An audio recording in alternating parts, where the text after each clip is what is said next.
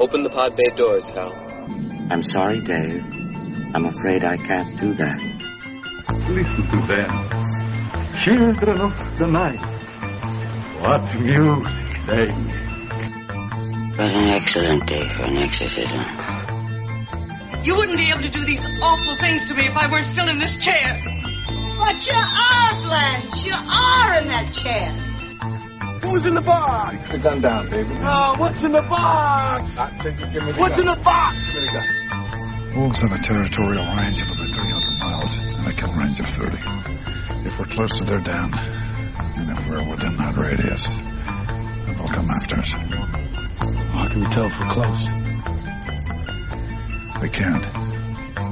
What in God's name are you talking about? Your son, Mr. Thorne. The son of the devil. Say. He must die, Mr. Thorne!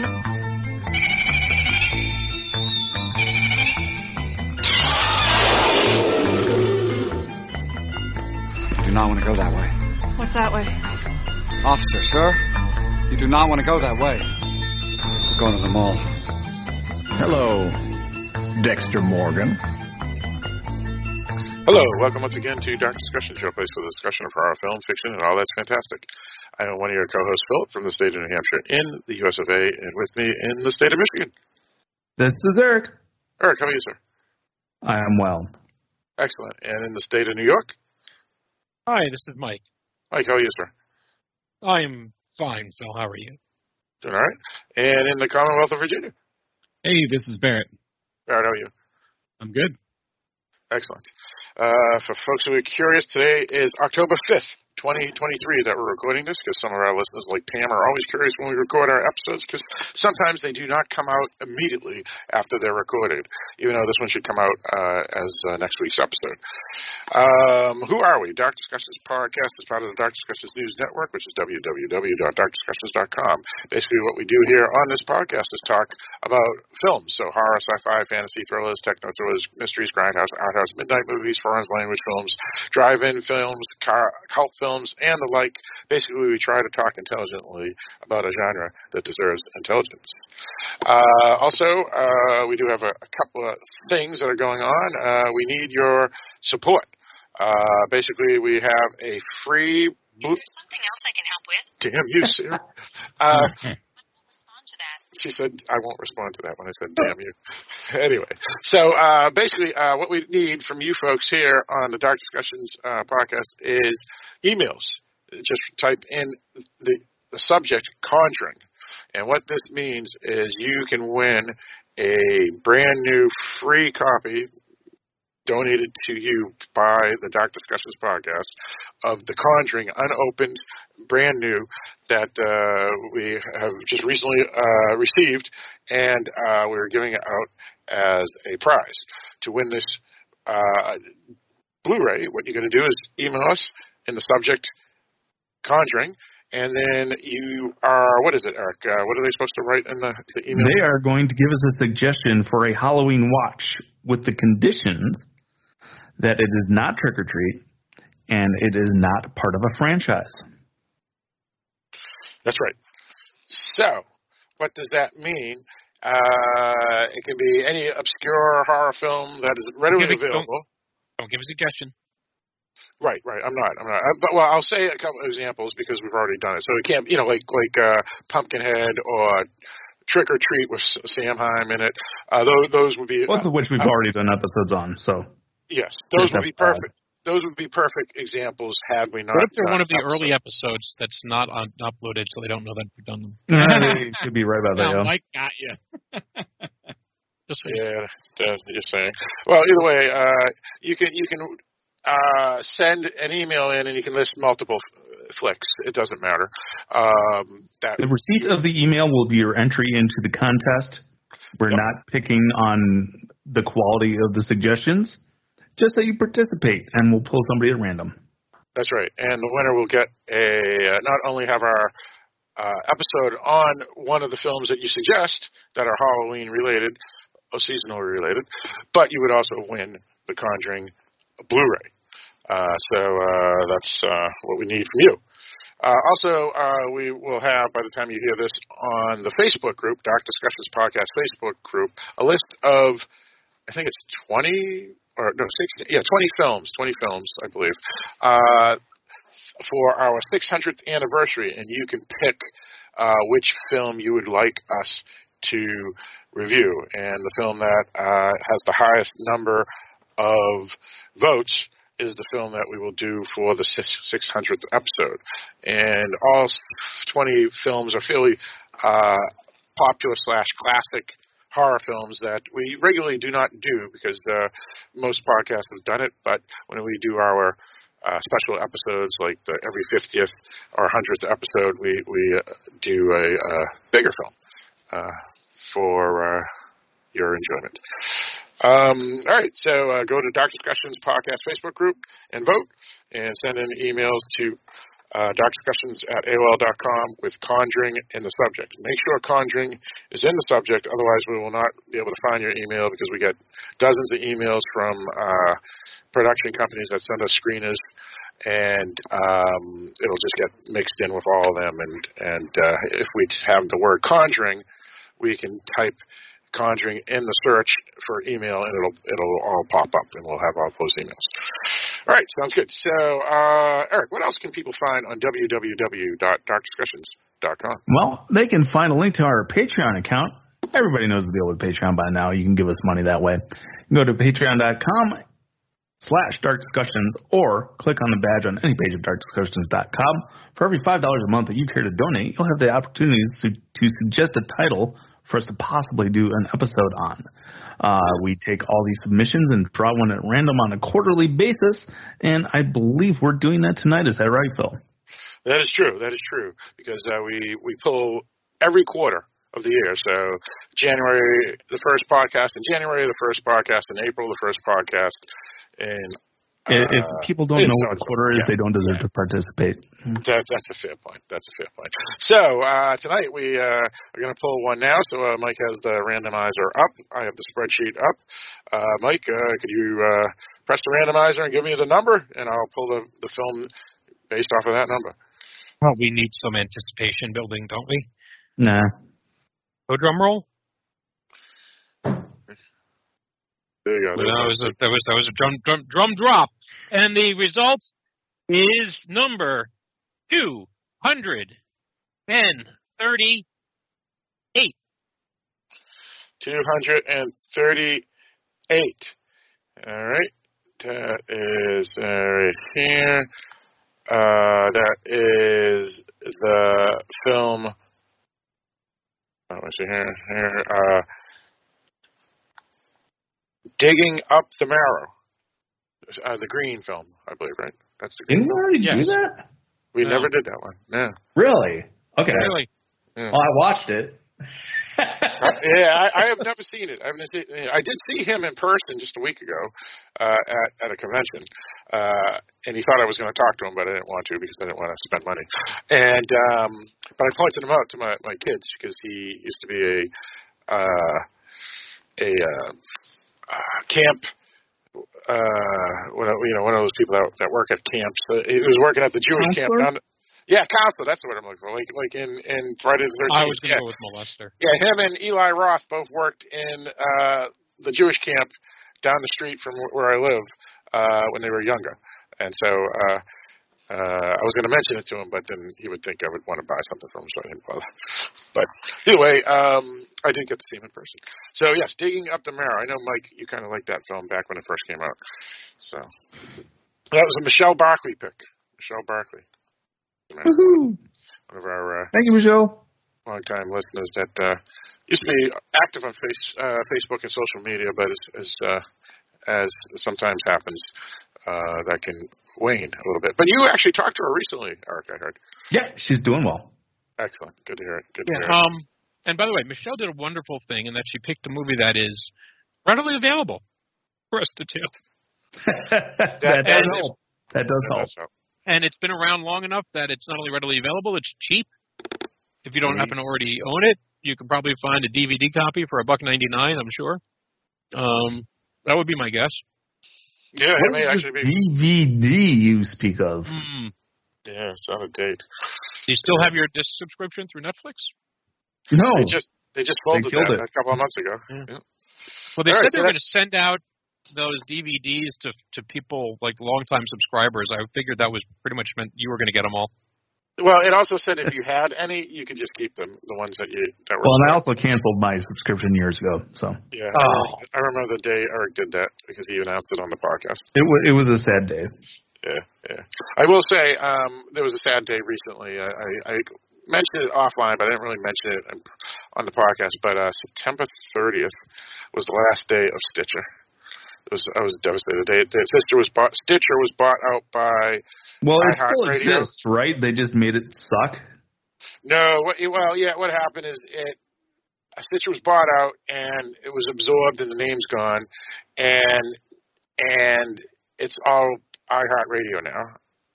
Oh, okay. Yeah. So iHeartRadio. I think maybe they could rebrand it. Something like, I don't know, X. Just. Oh, there you go. I have no idea why.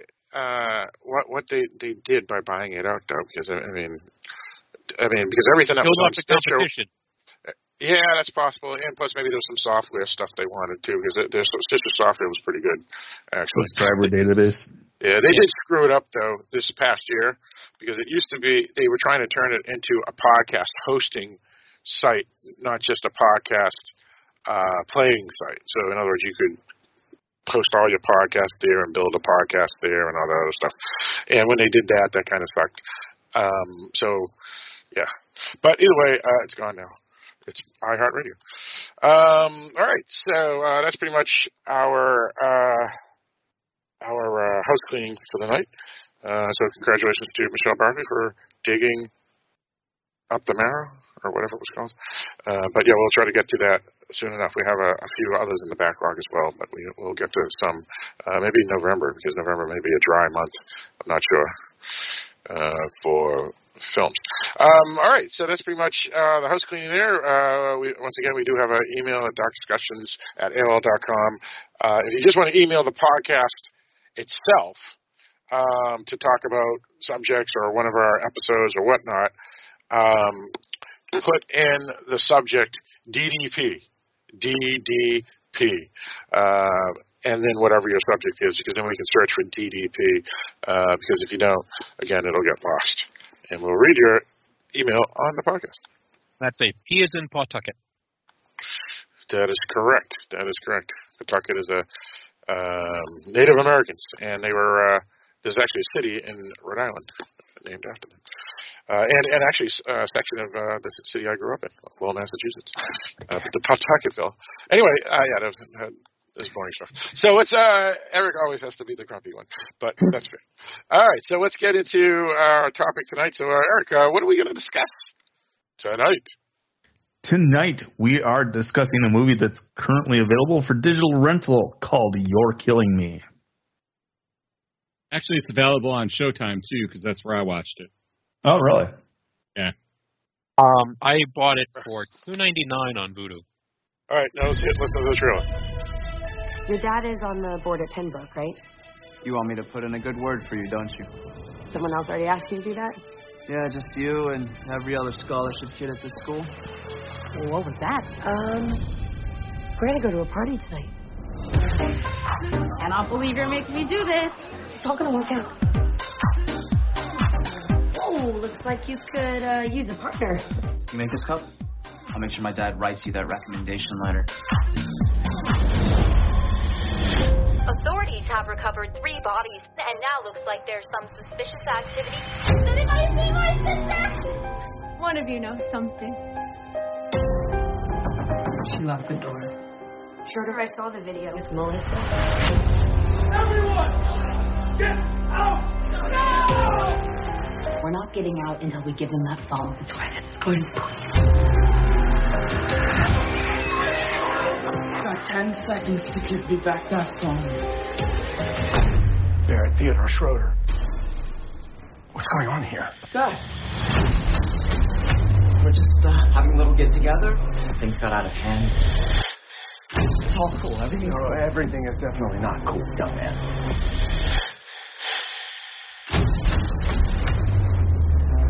to begin by apologizing to each of you for everything that my son did this evening.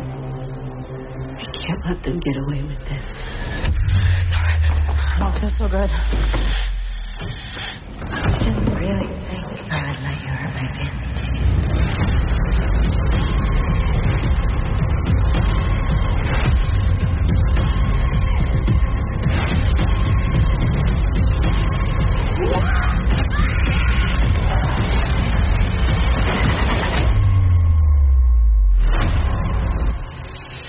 School's gonna be real weird on Monday.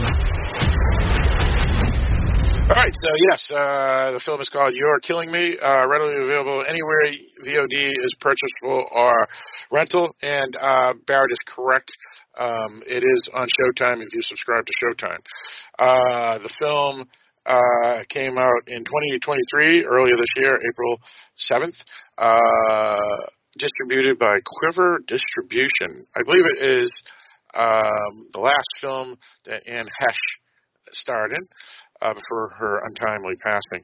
The film is directed by Beth, Hanna, and Jerren Launder, written by Walker Hare and Brad Martocello.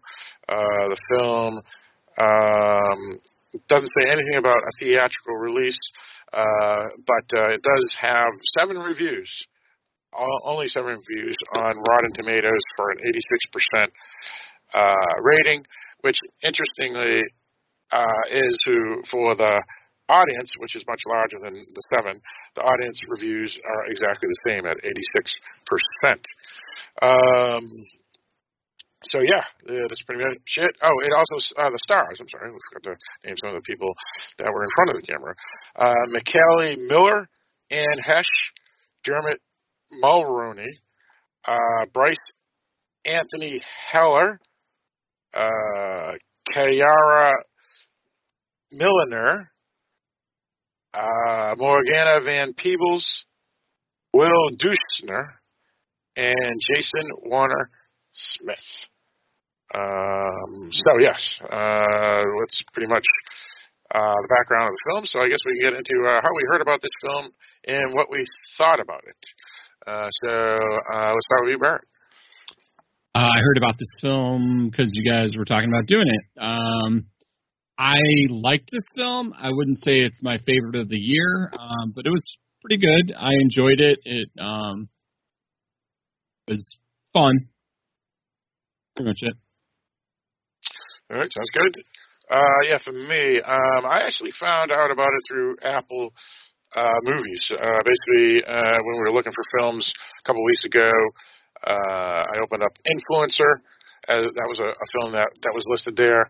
And when you open up a film, then it says, if you're interested in this film, you may be interested in these other 20 films. And You're Killing Me, which had an attractive woman on the cover. I said, oh, that looks interesting. I'll take a look. And that's how I found out about it. Well, you know. And I actually saw the trailer for it. What trailer? Yeah, I know. But I did watch it for that for some reason. But don't apologize for yourself. Fair enough. And it was an interesting thing. The trailer makes it look like it's going to be a horror comedy. So I thought it was going to be a horror comedy. And besides that, I went in and watched it this morning before work. And this is indeed not a horror comedy at all. This is a straight horror / thriller. And whatnot. So my thoughts on the film. The first hour, it's nothing original, I'll say that. But the first hour was really, really good. And then it was a little less good.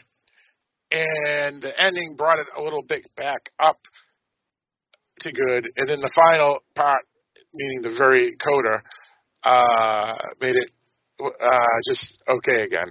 But if I take the whole film as a whole, this is a really good film, and it could be a top 10 horror film of the year for me. I enjoyed it a whole lot. I wish they had gone a little differently in certain directions. I think it could have been better to be even more nihilistic than it turned out to be. But all in all, a really good horror film.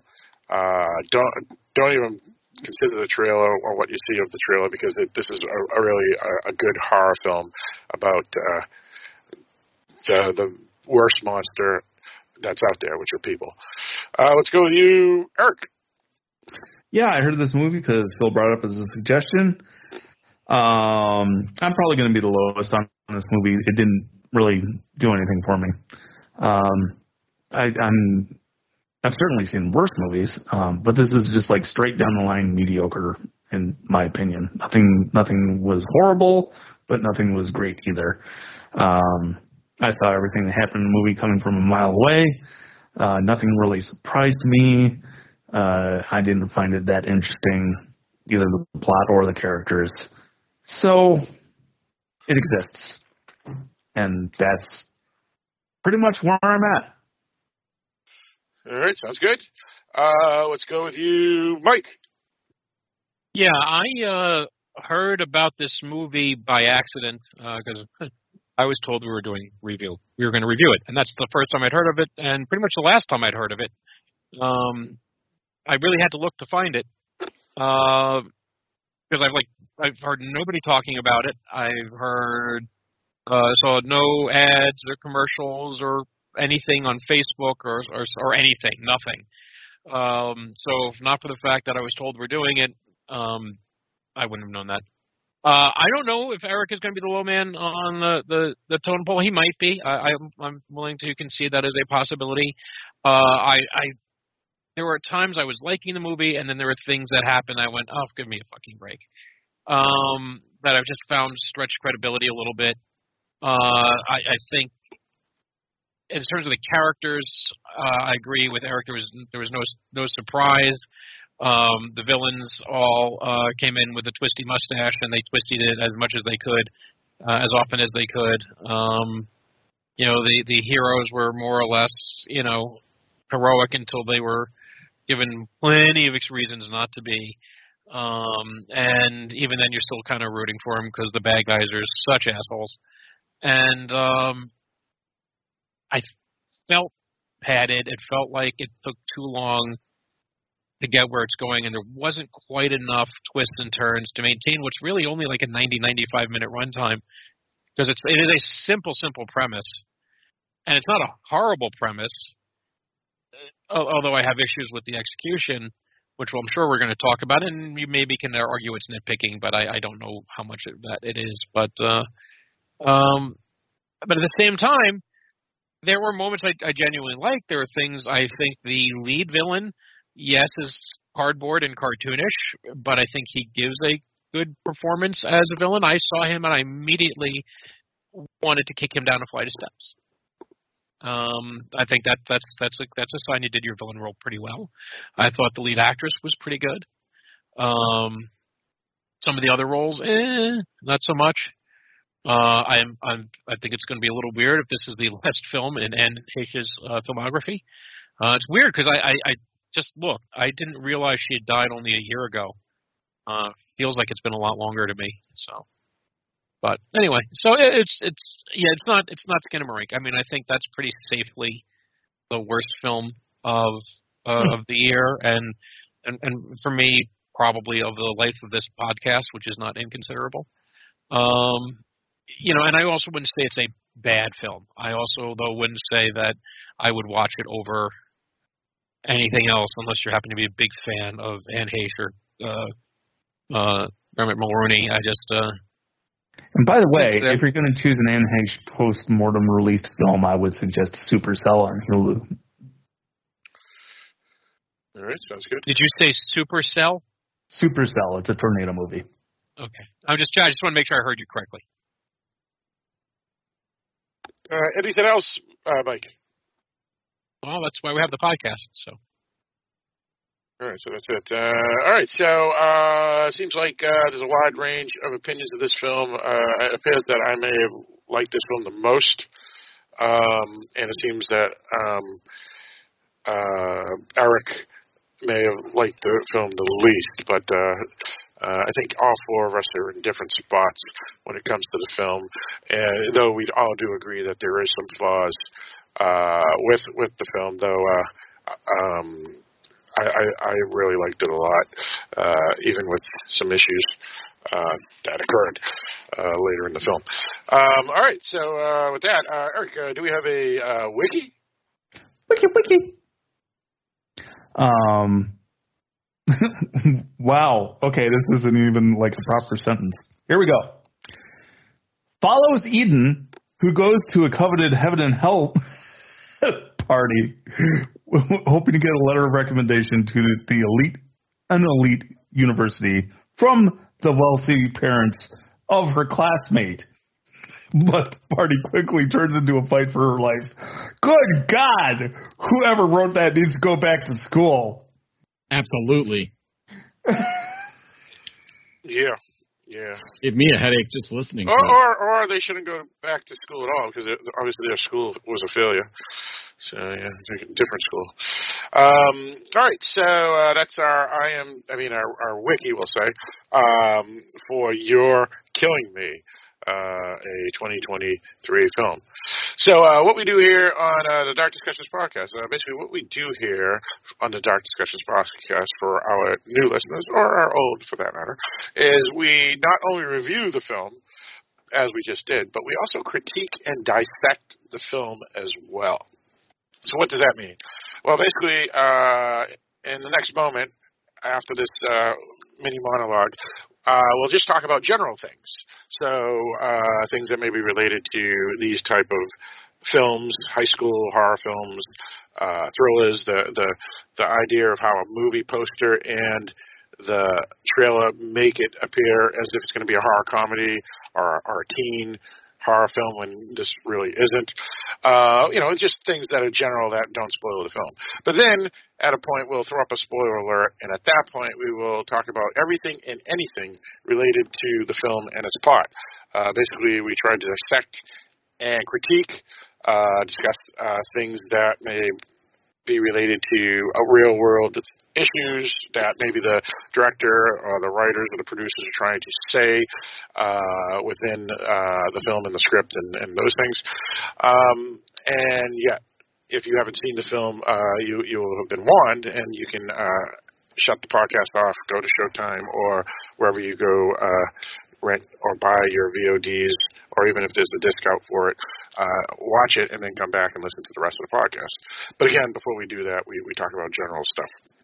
On the horror comedy front, I think when the name of your film is 75% of a meme, that's going to make it really easy for people to jump to the conclusion, because I just can't help but hear the rest of the meme in my head anytime you say the title. Right. And Mike, for folks who don't know that meme, what is the full meme? You're Killing Me, Smalls, from Sandlot. Yep. Yeah. So. Yeah. Right. So now we'll just talk about general stuff, and let's continue with that thing. So yeah, the poster is kind of interesting. It's like as I mentioned during my review, that there's an attractive woman holding an axe with blood on the axe, and she's wearing angel wings. And so it kind of is a humorous type of poster. And then, as I said, the trailer is really a tongue-in-cheek, where they grab the minor comedy moments in the film, and there's not many, and make the whole trailer look like it's some teen comedy with home invasion or something. And so it's completely mismarketed. And as Mike mentioned, the title as well, You're Killing Me, that's obviously a meme and kind of a silly title for a horror film too. So yeah, I mean, we've talked about this many times, where films are always marketed wrongly for whatever reasons. What's the big one with Joel Edgerton in it? It Comes at Night. That one everybody thought was supposed to be a zombie film, and it wasn't, and everybody was pissed. So this one here, it looks like it's a horror comedy, and when I began watching, I was actually horrified that it wasn't, and it horrified in a good way. But I mean, if someone, if I had put this on for someone that thought it was going to be funny, and then it's like bloods and guts and all this other stuff, they would have been horrified. Never mind innuendo of what the crime was before we actually find out what the crime was. Yeah, that's kind of like The Fifth Element. When I went to see that way back in the day when it came out, they were showing previews that made it look hard sci-fi, and it turned into a comedy, and I totally didn't enjoy it when I saw it at the theater. I enjoy it now for what it is, but it was not what I expected. Sure. Yeah, I would concur. That was the one I left the theater hating that film, and because it was marketed completely wrong. But again, nowadays I do like it because I was thinking it was going to be another Blade Runner or Heavy Metal or something like that. So some people say that issues with like Dusk to Dawn was kind of mismarketed at one point too. Anybody else have any comments on that, or want to bring up other general stuff related to this film? Yeah, well, Skinamarink was terribly marketed. It was supposed to be not bad, and it was awful. And two, they just marketed it, and that was a bad idea too, because that meant people. Well, I will say about this movie that really one of the only positive things I have to say about this movie is that I was absolutely positive that we were going to see a sexual assault, and we did not. And that may have only been because a character got interrupted, but still, it didn't happen, and I was grateful because I thought for sure that was going to happen. Yeah, I'm glad we didn't see that too. Well, that's a fair point, Eric, because that was what I was talking about, what the crime was and what it really was. And they made us believe that intentionally at the beginning, that it was probably going to be that. And so I thought the film would be even darker than it was going to be. And this film was pretty dark no matter what. But, that was a pretty creepy scene where there was a girl that was under the influence and passed out, and this boy that she was kind of friendly with, if not great friends with, but somewhat friendly with, laid next to her. Yeah, they were getting along. And he took pictures of her and him next to each other, without touching her. He didn't really touch her though. So, but the question is, would it have gone that way if someone didn't interrupt him? I'm not quite sure it would have gone that way, but either way, it was still kind of creepy because it was pictures of somebody without their knowledge, and we're not talking about in a mall or at a convention or on the street. We're talking about passed out on a bed. Oh, it's creepy for sure. Yeah, yep. Yeah. So, yeah, you're right, Art. So that was, I thought where they were going, and I think that was intentional. I think that was really intentional. Yeah. So, but yeah, I will say that. Go, Mike. I was kind of expecting more from the film in terms I thought it might go bigger than it did in terms of what the big secret was. And I don't know, I just didn't find and I don't know when to get there. But like I said, so I wasn't necessarily expecting sexual assault, although certainly that I wasn't not expecting it either. I just expecting something bigger and far more sinister going on. And what we ended up getting was kind of mundane, and that's not necessarily a bad thing, but again, I think it needed to do something to make it stand out in a way, and I don't know that the crime that's dealt with here, or whatever you want to call it, I just found not terribly exciting. If that makes any sense. Sure. No, I get it. Yeah. I totally get that. Also, I thought maybe they were going to go elsewhere, too. I thought it was going to be like a misunderstanding, like Bodies, that film from 2022, where what was the quote-unquote crime wasn't going to even be a crime at all. It was going to be something like an accident.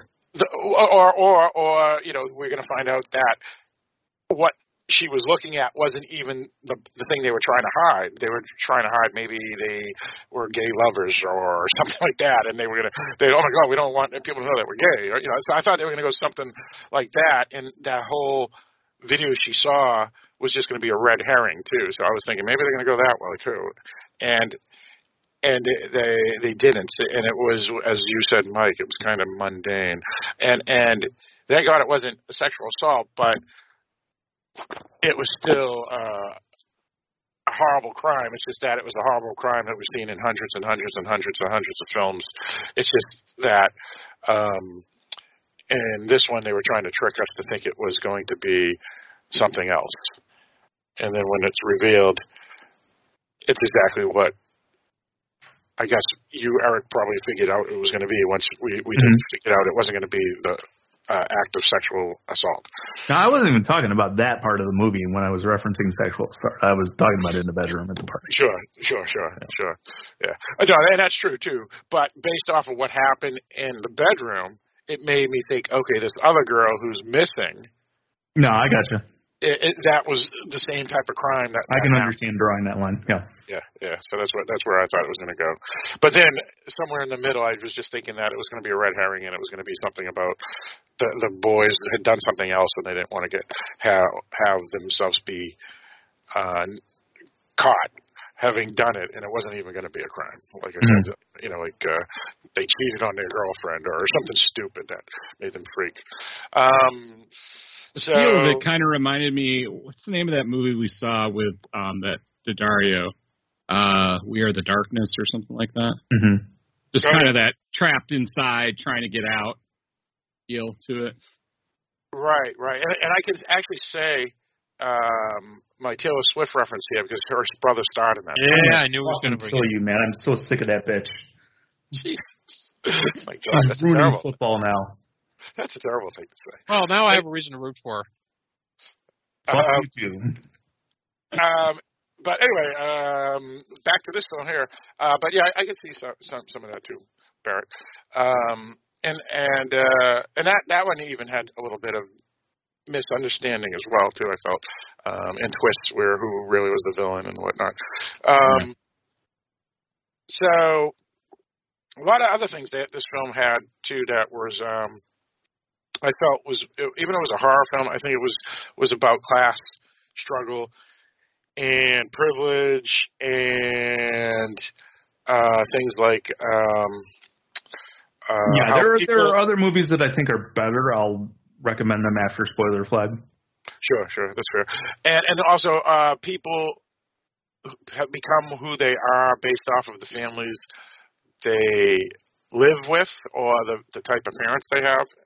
Because there's a couple of scenes like Gooch, his character, when he's talking to Zara, says to Zara, he says that his father says he's stupid and all these other things, and it's like, so I felt bad for him in that particular moment, and then he ruined it. Well, but see, this is where I think we get one of my problems with film is that, first of all, you have the character Gooch. The best thing about him being that he's a Different Strokes reference, if I remember correctly, right? Wasn't that the name of Arnold's bully in Different Strokes was the Gooch? I think so. I think you remember Different Strokes that well. Anyway, we start out, and when we're introduced to Gooch, or not long after we're introduced to Gooch, he tells us that he's a screw-up, and his dad doesn't like him because he's a screw-up, and then he proceeds to show us he's a screw-up, and through the rest of the film, he's a screw-up. And there ends up being no other thing to him other than being the screw-up. Most of the time in a film, when you introduce a character as a screw-up, they end up having often like that one redeeming moment, like, oh, look, he ends up, I know I'm spoiling here, but, oh, look, he ends up saving the girls in the end and really not being that bad a guy. He was, it's okay. But nope, he is entirely what he's portrayed to be. He does have one moment where he tells the guy no. That was about it. Yeah. Probably the best thing this movie does is just provide a public service by warning everybody that guys named Barrett are horrible. They are. I know. The biggest douches ever that you'll ever. But see, I don't know. I don't even know that was necessary. I mean, it's like telling everybody the rain is wet. Shots fired. So true. But I think it was interesting that they kind of saved that for the end of the film just to reveal the name. Like, that's the big twist. He's yeah, no.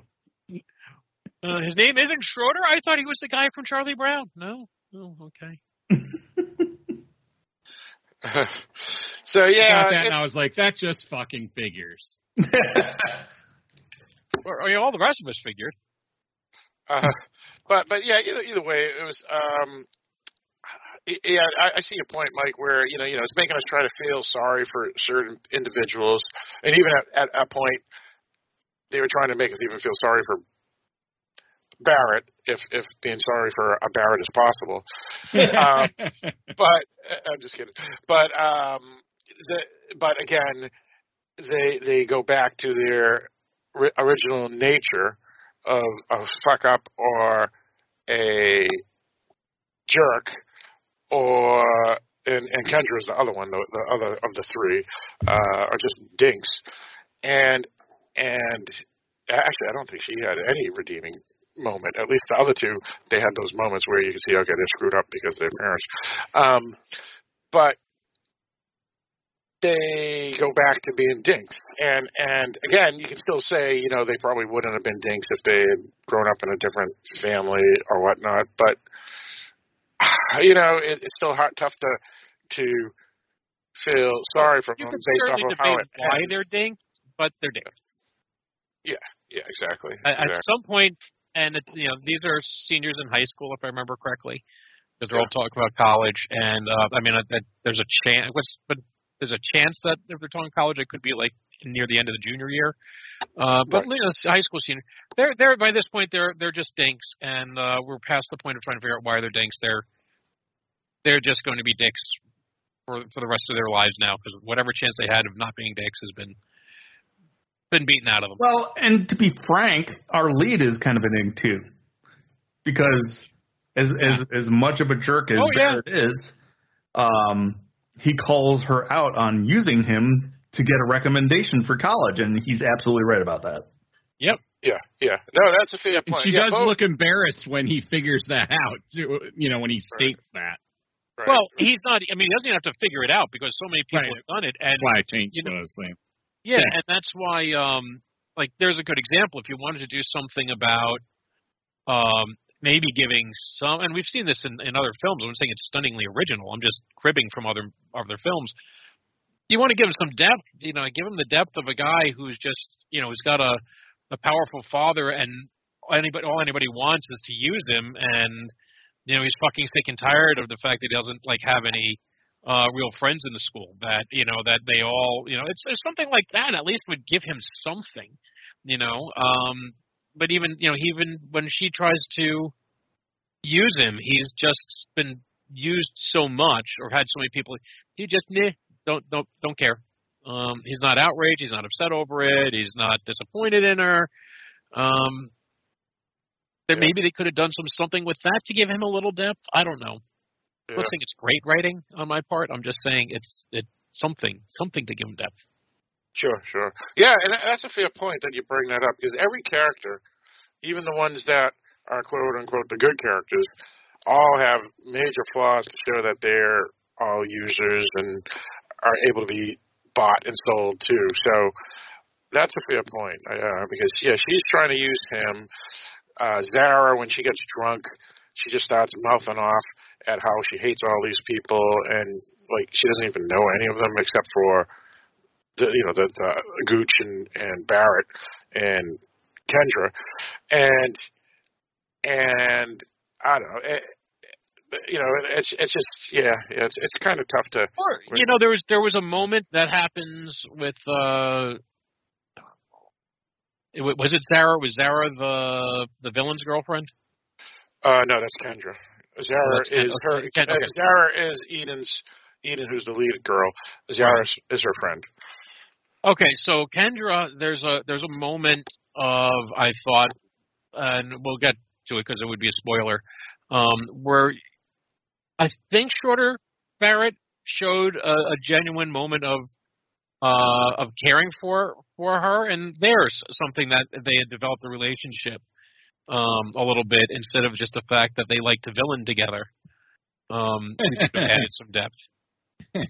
Right, so it's something like she's the only person who liked me for me and not for who my dad was. Again, very very shallow writing on my part, but I'm just saying it's a thing. It's a thought. I like you verbing villain. That's nice. Well, No, that's fair. That's fair. So this is oddly I brought up the movie Bodies, and all the characters in that movie kind of sucked. Much worse in some ways than this one here, but the good characters in both were big flaws as well. Bodies, I got the sense that we were supposed to not like the characters. Anybody, yeah. And I don't quite get that sense here. I get the sense that we were supposed to like Eden, Sarah, for sure. and the father. And actually, the father is the only one I really think I just like pretty much unconditionally. Yeah, we concur. Yeah. So but even Zara and the father, they tried to make them look a little shallow at points because the father could get a big contract for his company that he owns, and Zara was looking out for herself at many points in the film and didn't care about any crime that had occurred. Never mind the fact that she could get a large addition to her free scholarship to college. Well, I don't know. There's a moment where I don't know. We'll talk about it later. A moment of hers and whether I thought that was justified or not. Yeah, I think we need to throw up the spoiler flag. It's prohibiting our conversation at this point. Yeah, that's fair. All right, so at this point, we're going to throw up the spoiler alert, and we'll talk about everything and anything related to the film. If you want to go and watch the film prior to us talking, as of October 5th, 2023, it's available on Showtime if you subscribe to that, or Paramount Plus Showtime. And then you can rent it or purchase it pretty much anywhere. So let's call it. Spoiler alert is up, and we can talk about everything and anything. Cool. All right. So here we go. First thing I want to do is throw out a recommendation of a movie that I think, in my opinion, is a much better version of what they were trying to do with this movie. And that's Ready or Not. Oh, yeah. Way better. Oh, okay. Yeah, that's interesting. Yeah. Actually, I mean, there's a supernatural to that element that is not in You're Killing Me, but I think it's a much, much better movie about class privilege. That's kind of interesting that you brought that up. That was a trivia question last night in trivia that I did, so it was kind of fun. Mm-hmm. But yeah, I actually like this film better than Ready or Not. But I'm probably in the minority, and obviously Ready or Not it was a major Hollywood hit. This is just the VOD, throwing the VOD platforms. No, I think you need to really go back and watch. Yeah, because it's a much superior film. I wasn't a huge fan of Ready or Not. I liked it, but I didn't love it like you guys did. While this film here, besides the flaws near the end, I was really digging this film big time. It's just me. It's just me. It is just you. Yeah. I'm not, almost literally in this case. Yeah, and that's fine. That's fine. I mean, and I will say another movie that came out this year that doesn't quite. I don't think it has the same destination of this movie. But certainly explores a similar theme would be Infinity Pool. Yeah, I haven't seen that one. Yeah, and Barrett and I kind of kicked that one around on the Facebook group, I think, or in the chat. Somewhere we kicked it around a bit. Yeah. And we both had issues with that. And I think part of I didn't love that movie either, but I'm just pointing out it has a similar theme in that the rich can do whatever the fuck they want. Yeah. Right, but I think part of the problem I have with it is that poor people good, rich people bad is just so done. Whether you agree with it or not, it just is. But this film didn't have that much. Well, no, yeah, it did. It pretty much did. Oh, yeah, it did. Good. The rich bad. I don't know. I thought the poor were kind of bad too. Well, I don't know that they realized the poor were bad. I also don't know that they were poor necessarily. Well, no, they weren't. They weren't poor. They were probably my level of growing up because I grew up in a town that was, wealthy to poor, and I was like living in a ranch, with one bathroom, and I lived in right, and then the houses, some of the high school parties and my friends lived in like 4,000 square foot homes and were filthy rich. So I felt like Eden's character here, but I mean, if I'm not mistaken, they're all going to a private high school together, correct? I don't know. Were they? Was that a private high school? I don't know. She wasn't in a uniform, was she? I don't know. They didn't talk weren't about sure. it, I don't think, but yeah, she was in like a cute. At the beginning, yeah. Yeah, like a cute. I don't know if that was a uniform though. I thought that was either just her dressed that way, or she was coming from like cheerleading, or. Are you really going to tell me that senator dude sent his son to a public school? It was a congressman. Well, that's a fair point, but there's a lot of towns where I grew up, like the town of Concord, Massachusetts, where the Concord Battle of Concord went, and that's a filthy rich town. And people would just send their kids to that high school because that was the high school. Yeah, I'll say my cousin is, we'll just say, fairly well off, and they sent their kids to the public school, but they could send their kids to the public school because where they lived, was in some high class neighborhood in Connecticut, where everybody that lives in the area is well off, and so they're all all the tax money pays for it like it's a private school. Yeah, right. So that's what was going on. But that doesn't. But that doesn't mean that they. No, well, it was filmed in Georgia, but I didn't check any license plates. I should have. It felt like it was supposed to be northeast-ish to me. It did to me. It didn't feel like it was supposed to be. Yeah. Well, you know what gives that feel is old money. And old money, if it's old, anytime you have old money, it gets that northeast feel, and that's the feel you kind of get with the with the family. And since they don't talk in an obvious Southern drawl, or or have a plantation, so you get that. Yeah. Well, and even. Like example, another area, like Concord, Carlisle. That's the school for Concord, and then there's another one like in Last of Us. There's the town of Lexington. I mean, not Lexington, Lincoln. That's in that show and movie and video game, and they have Lincoln Sudbury High School, and that's another filthy rich thing, and they would a lot of middle class or lower class folk could go to those schools through.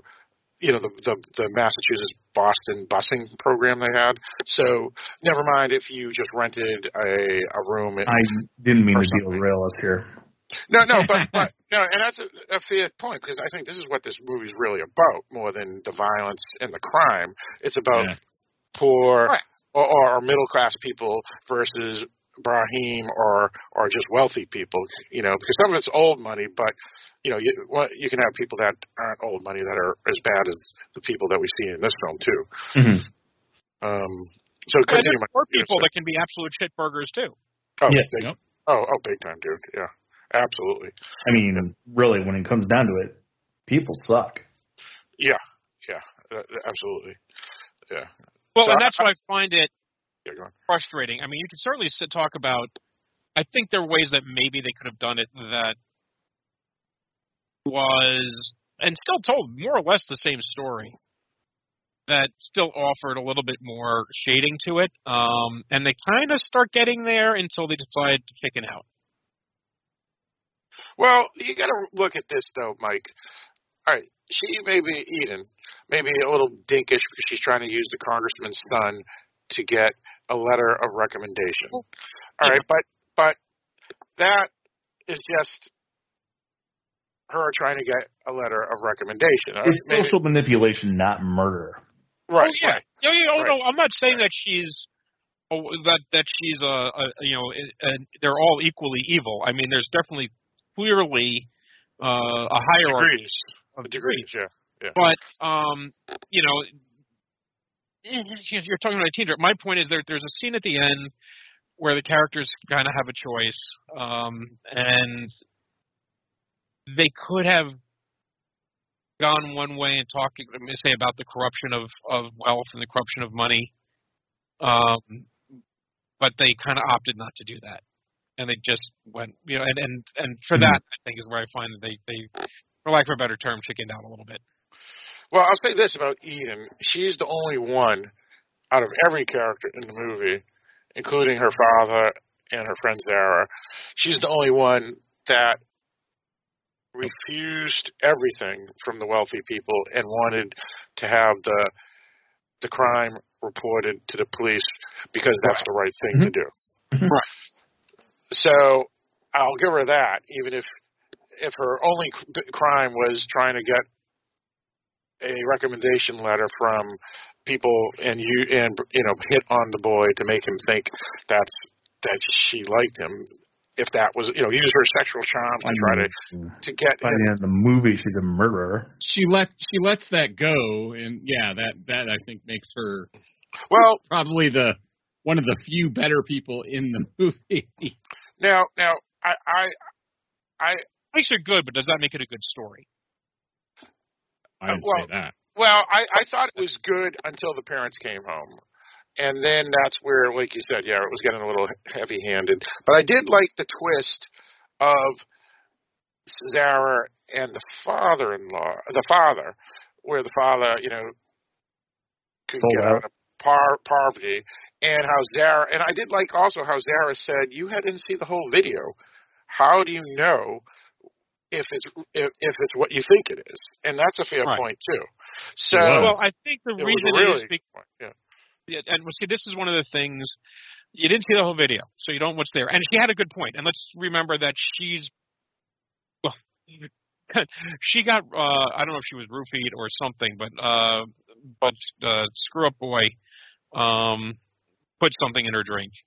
And again, one of the most telegraphed scenes I've seen this year.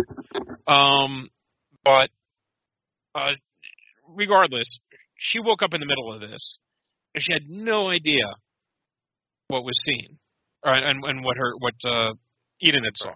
So it makes sense that she's like kind of, I think maybe just give them their fucking phone back. Why are you stealing their phone? I think she's also more aware of the power dynamics too. Perhaps. While we're on the topic, Eden totally fucked herself. Because there's a way she could have gotten out of that house real easy. I mean, it's easy to say, I know she's in a horror movie. She doesn't know she's in a horror movie.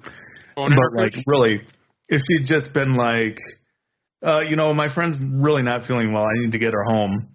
And they're like, well, where's his phone? I don't know. I didn't see it. Drag her friend out of the house and look at it later. There's a reason why she was only on the waiting list to get this. That's a fair point. I mean, she was already able to use the car, so she could have said, "Hey, could I just ride my friend home with your car like I did the other girl home, and then I'll just come back." And then instead of coming back, she could have just went to the police. Mm-hmm. But you were going to say something, Barrett? No, keep going. Oh, I thought it was you. All right. But she doesn't know she's in a horror film, so that's a fair point. But also, she had a good point too. Even though Zara was right, you don't know what's on the phone because the phone died. They had to recharge it, and she had to find a charger to see the rest of the video. But her point was, but I'm not going to give the phone back because there's a good enough chance that what I saw was going to lead to a crime, meaning the disappearance of this girl that's been gone for now a couple of weeks, or at least a week anyway. And the second thing is no one's going to believe us over the son of a congressman and the congressman and the congressman's wife. So the best thing is to get the phone to the police, whether or not we see the entire video or not, but there's enough on it to make us say maybe someone should see it. Well, and once the parents get involved, I mean, they drug the drink before they even finished making the deal, so they definitely weren't going to let them live after that. But there might have been a point when the other ones would have let her go, but would they have? I don't know. I still wouldn't have trusted them. I think the dad was willing to let them go. The mom was not. Because she's the one that drugged the drinks, right? Yeah. Right. And the mother, you could tell was kind of an evil person because it's how she said, I used to be just like you, middle class or whatever, so I know how it works. In other words, she was a gold digger type and wanted to become an elite. And she did, and she was never going to let that be lost. Plus the haircut gave it away. And by the way, Gooch proved he's a fuck up, because who keeps that video on their phone? I know. First of all, who keeps on filming after it becomes a murder? Second of all, who doesn't delete the video? Right. Yeah, he still films it as they're tossing the wrapped up body over the bridge. It's like right. So this is where I'm having a problem with a lot of the credibility in the film. And it's like, okay, so he filmed them throwing the body overboard. It's like, hold on, let me document the entire crime here. And then it's, I don't have a passcode because I can't remember one. I don't even know that that's a possibility on a phone. I mean, and if somebody's so dumb that they just can't remember 1111, I'm not saying that's a good passcode, but it's certainly better than none. Right. Keep it totally open. So I didn't even find it credible that he didn't have a passcode.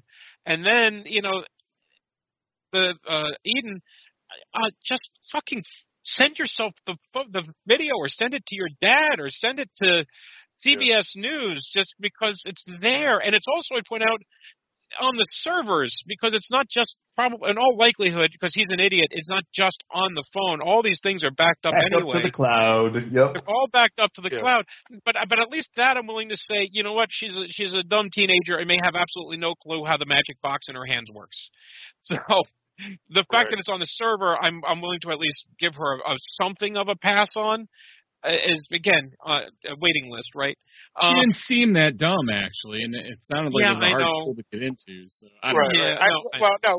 What her fault was is a typical horror film character's fault, which is she sits down to sit there and watch it instead of watch like 3 immediately. seconds. The moment she sees the girl in the video and that it's date stamp, you just shut the phone off and just get the hell out of there.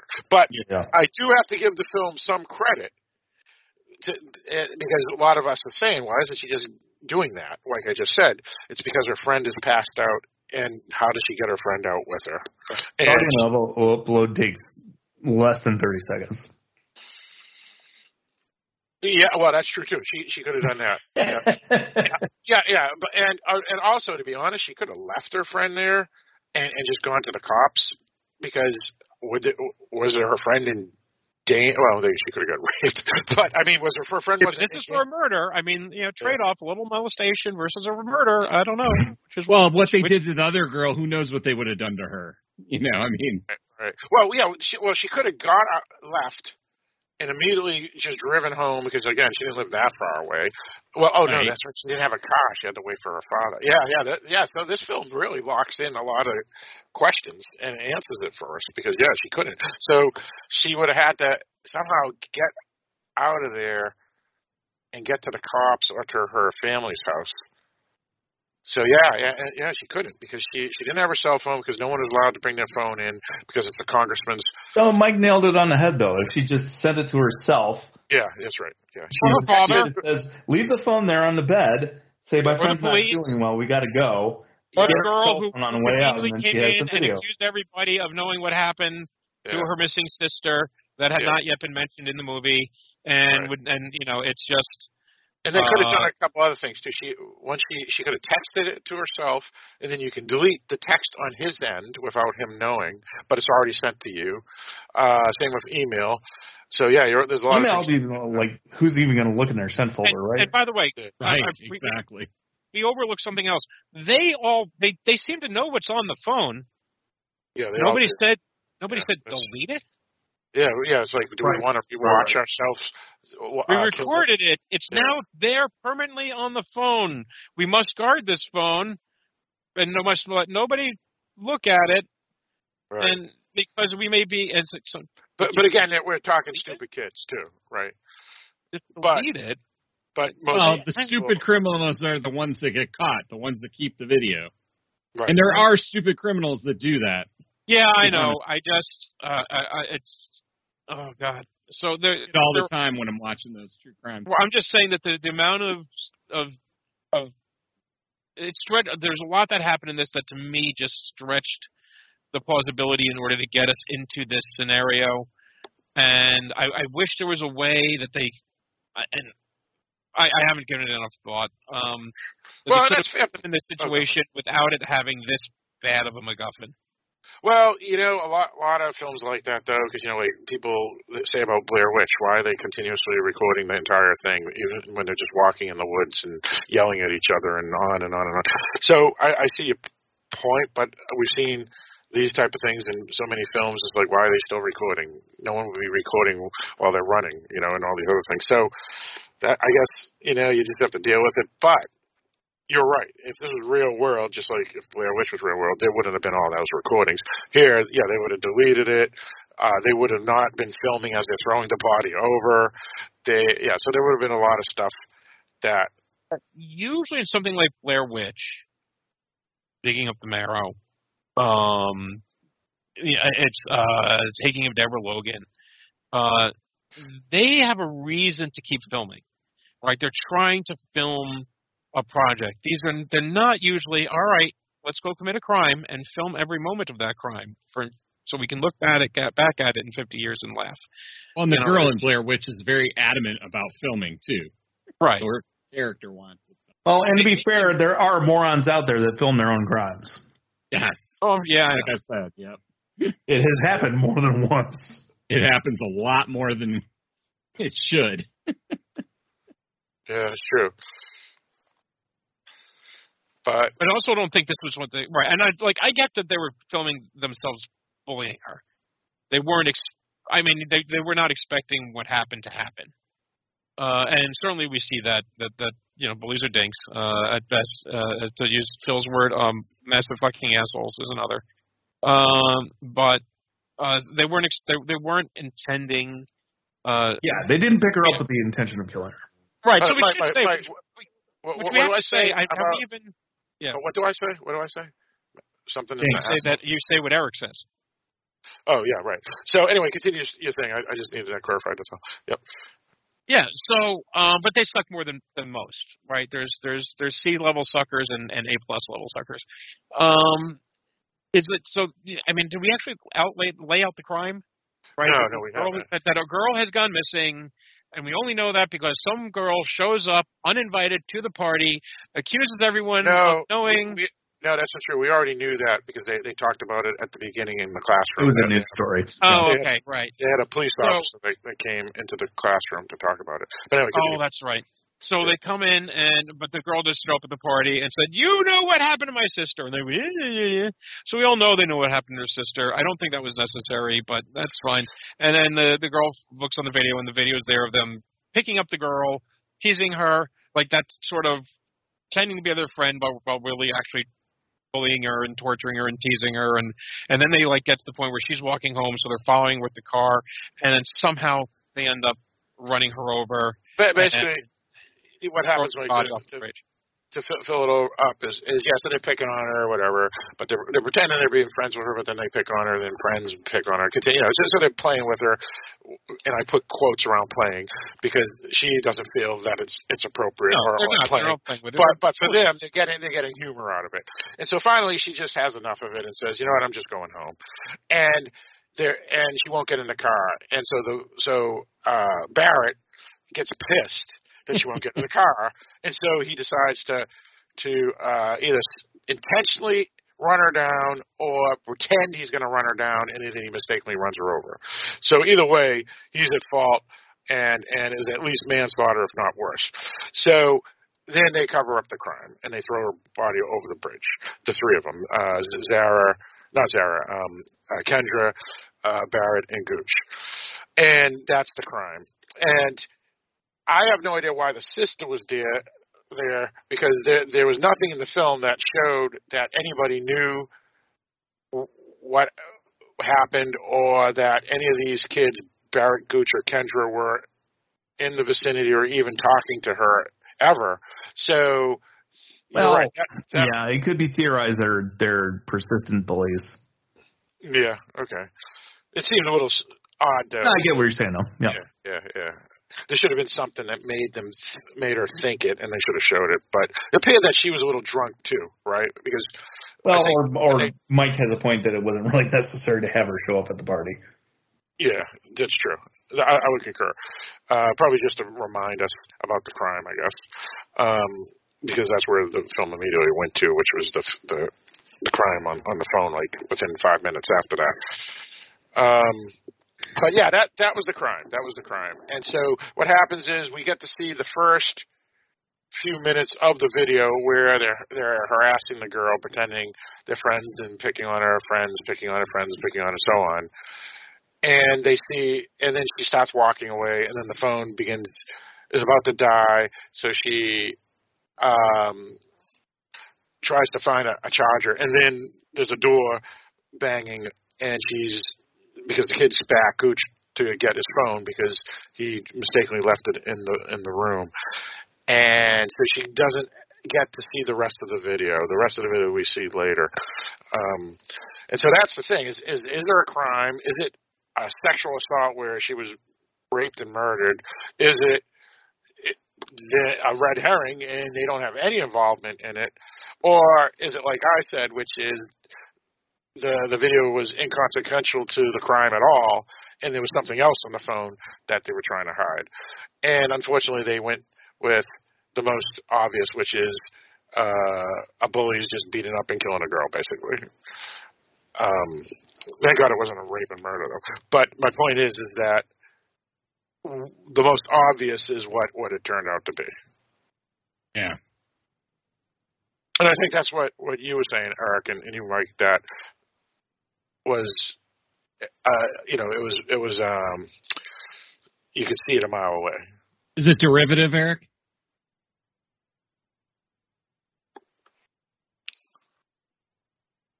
I think Eric disappeared on us. Oh, is he passing your kidney stone again? Oh, he's on mute. I see that. Yeah, sorry about that. I muted myself while I was sneezing. Yes, Barrett. Yes, it is derivative. Yeah. You got a good laugh out of me on that one. You just didn't hear it. Right. But whether it was going to be a sexual assault and murder or what it actually was, it was pretty obvious at that point that they were probably guilty of it. And so they tried to trick us by having Zara, say, "How do you know? You didn't see the rest of the video." And then I'm thinking, oh, maybe that was a red herring. But again, they still go right to the end, which is everything that you would originally think is exactly what happened. Yeah, it's funny because I never thought red herring in this movie. It just all seemed obvious to me. Right.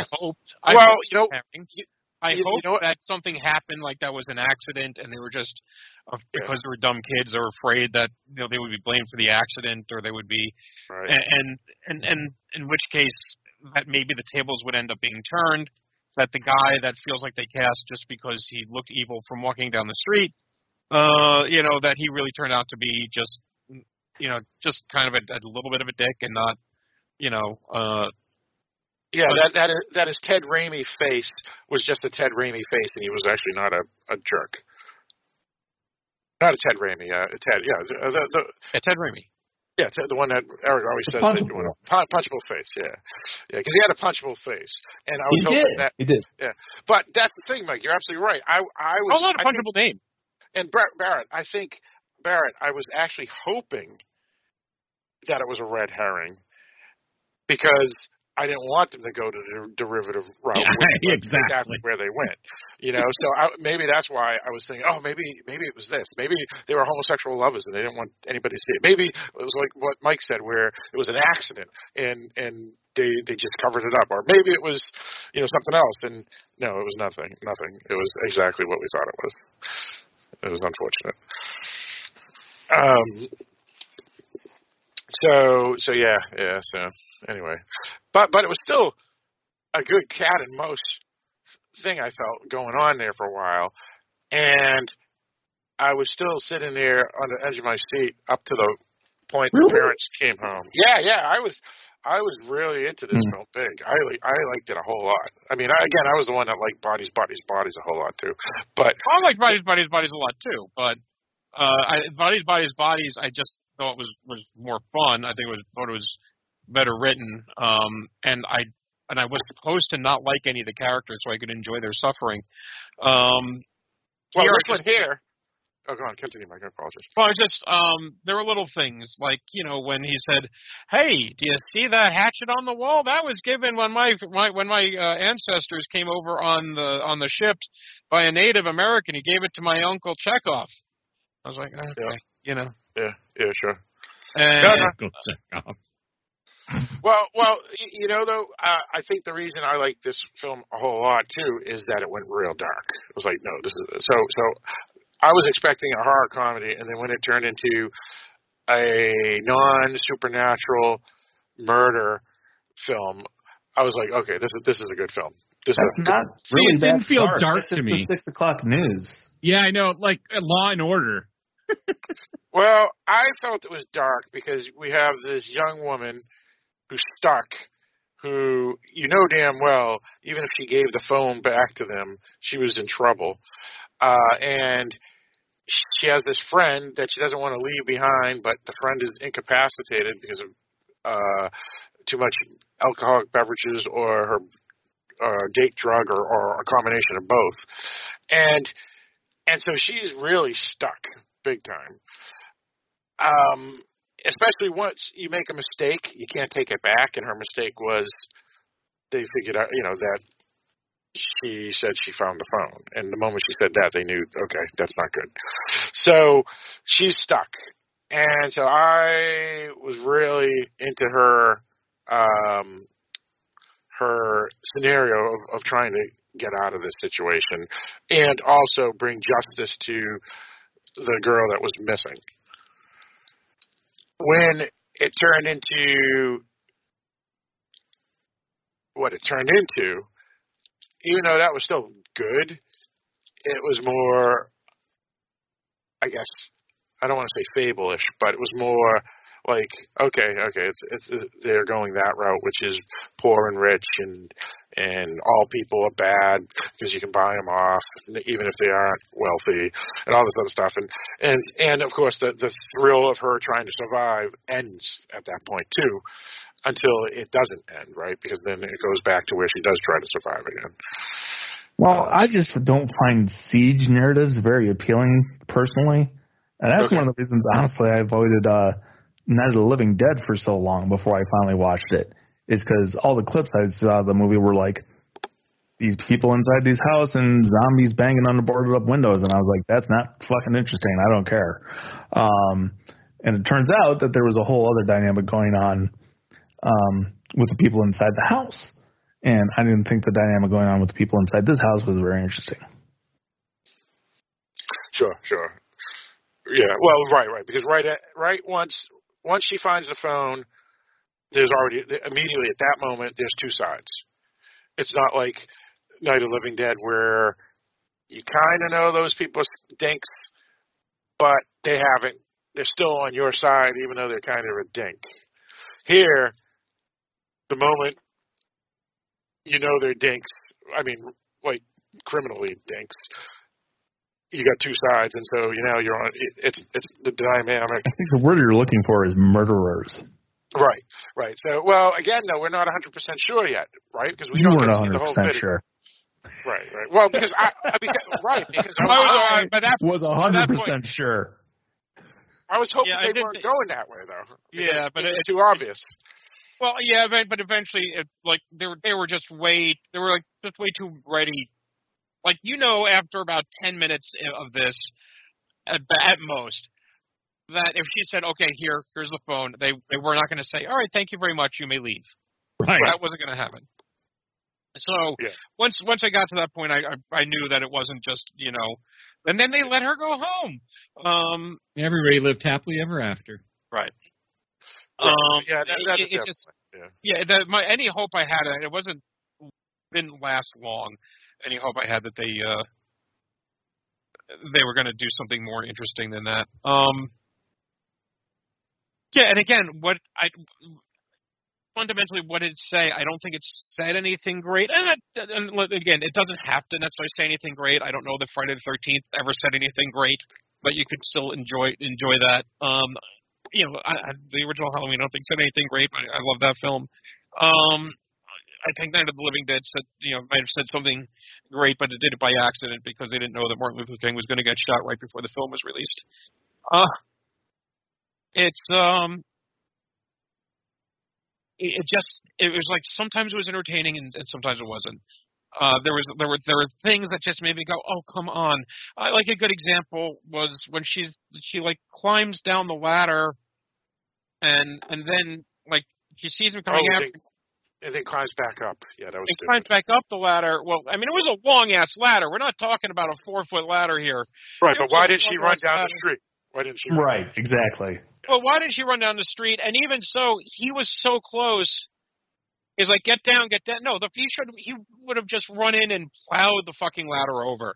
Right, and she would have fallen. Like his girlfriend did. Mm-hmm. Exactly. So there were just all these little moments that, I'll think back to certainly what is one of the greatest movies in the history of the universe, and that is, of course, Die Hard. You just have that scene where Alan Rickman recognizes that John has no shoes on, so he shoots out the glass. Right. Sure. That these movies that always feel like they are a step ahead of the audience, or at least, very least, they were with the audience. And they aren't making apologies for being stupid, or saying, well, just go with it because we need you to go with it so that we can have our movie to happen. And I've certainly excused and films for doing that, and sometimes it's it works for me sometimes in movies, and sometimes it doesn't. And a lot of it just has to go down with how delicious is the rest of the film. And I didn't find the rest of this film delicious enough that I could just, you know what, I can forgive that. I can forgive that just so that I can get this, so they can tell me this story. Because I just didn't find this story that interesting. It is a story we've seen done many times before. It had no place interesting to go with it. I still think if they had just, especially because I think they make it clear, like, she loves her father loves her. So once you get the thing of, hey, if you play ball, your father can get that government contract. You can go to the college that you want, and your dad can get that surgery on his leg, and we can save Tiny Tim, and all this good stuff that's going to come out of it. Because she can't undo the dead girl, right? Just to show how people can rationalize themselves or convince themselves of something. I thought that would have been a dark way to go. Not that necessarily dark is better. I just think I'll just say it would have been an interesting way to go. I don't know that I would have liked it, but I would give the film credit for going there. It would have been fun if they did that and had them still get drugged. Then it would have made it really interesting. And I also would have taken if they had killed them all, because that was the worst attempt at murder that I think I've seen in a long time. Yeah, that's where I thought they were going to go. I thought they were going to kill them all, and the bad guys would have won. And I thought that's where they were going to go, and that would have been when I said that would have been dark. That's what I'm saying. I said this film could have even gone darker, and that would have been pretty awesome because it would have been unexpected. But they didn't do that. They killed the red shirts, and the two people that you would expect would survive, if you had to guess, were the ones that did survive. Right. So everything exactly happened as a generic film would have done. So that was the biggest flaw of the film, I feel, is that everything was predictable. I even thought at one point that Eden was going to die too of her wounds, and I would have said, okay, at least that wasn't predictable. But even if it's still somewhat generic, it wasn't as generic as it turned out. But instead, that was I think the problem of that movie Sick that we saw earlier this year. That was pretty good. That was on, I think, Netflix or Hulu as well. I think it was Hulu. That one, the people that you figured weren't. It was Paramount, I think. Paramount. Okay, yeah, one of them. But either way, the people that weren't going to die if you had to put money on who was going to survive, you knew at the end of that film the people that survived were the people that survived if you had bet correctly. Here it was the same way, and I felt that was unfortunate for this film as well.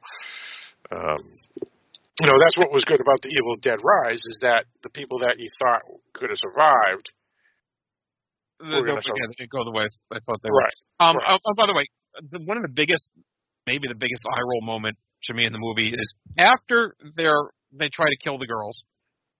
I guess succeed in killing the father. She gets out of the car and she takes her fucking wings with her. Yeah. Yeah. I mean, these are clearly like I think like dollar store wings, right? These are not. No, but you see, Mike, she needed to have the wings so that the dad could say "Hello, Angel." Yeah. Right. Yeah. And why did the father just give up then? Was he drunk or something? Because he could have saved himself, but he just let himself die at that point.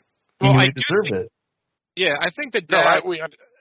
Right, but you're right. I think the dad knew he deserved it. Right, he had the Macbeth thing, right, where or was it Othello, where the wife was the evil one and he was just the tool for the wife.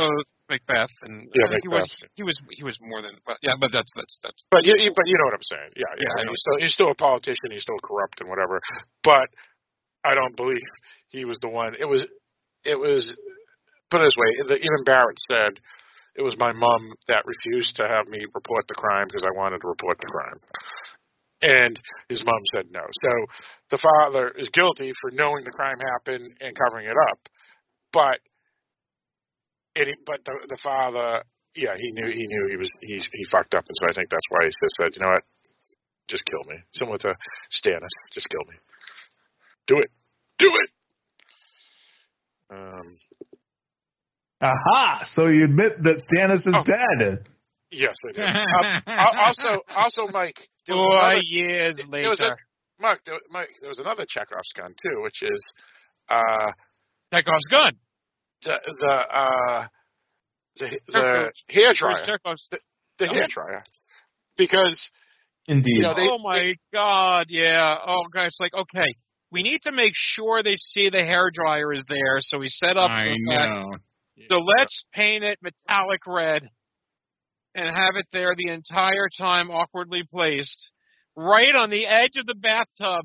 Well, it was that way because she placed it there. Remember? Yeah. So how did the electricity get turned back on? I don't know. That's what I was wondering. It was not on, was it? No. That was a brilliant move because they're threatening to kill Goosh by throwing the thing in the bathtub. Right. All right, and that was awesome. But then it was a brilliant act in the script was the Barrett goes and shuts off the power of the house, and that was awesome. So she puts the hair dryer in that awkward spot right next to the thing. So that's fair that it was there when she fights the mother. But it's hours later at that point, right? I mean, but no one cares about the.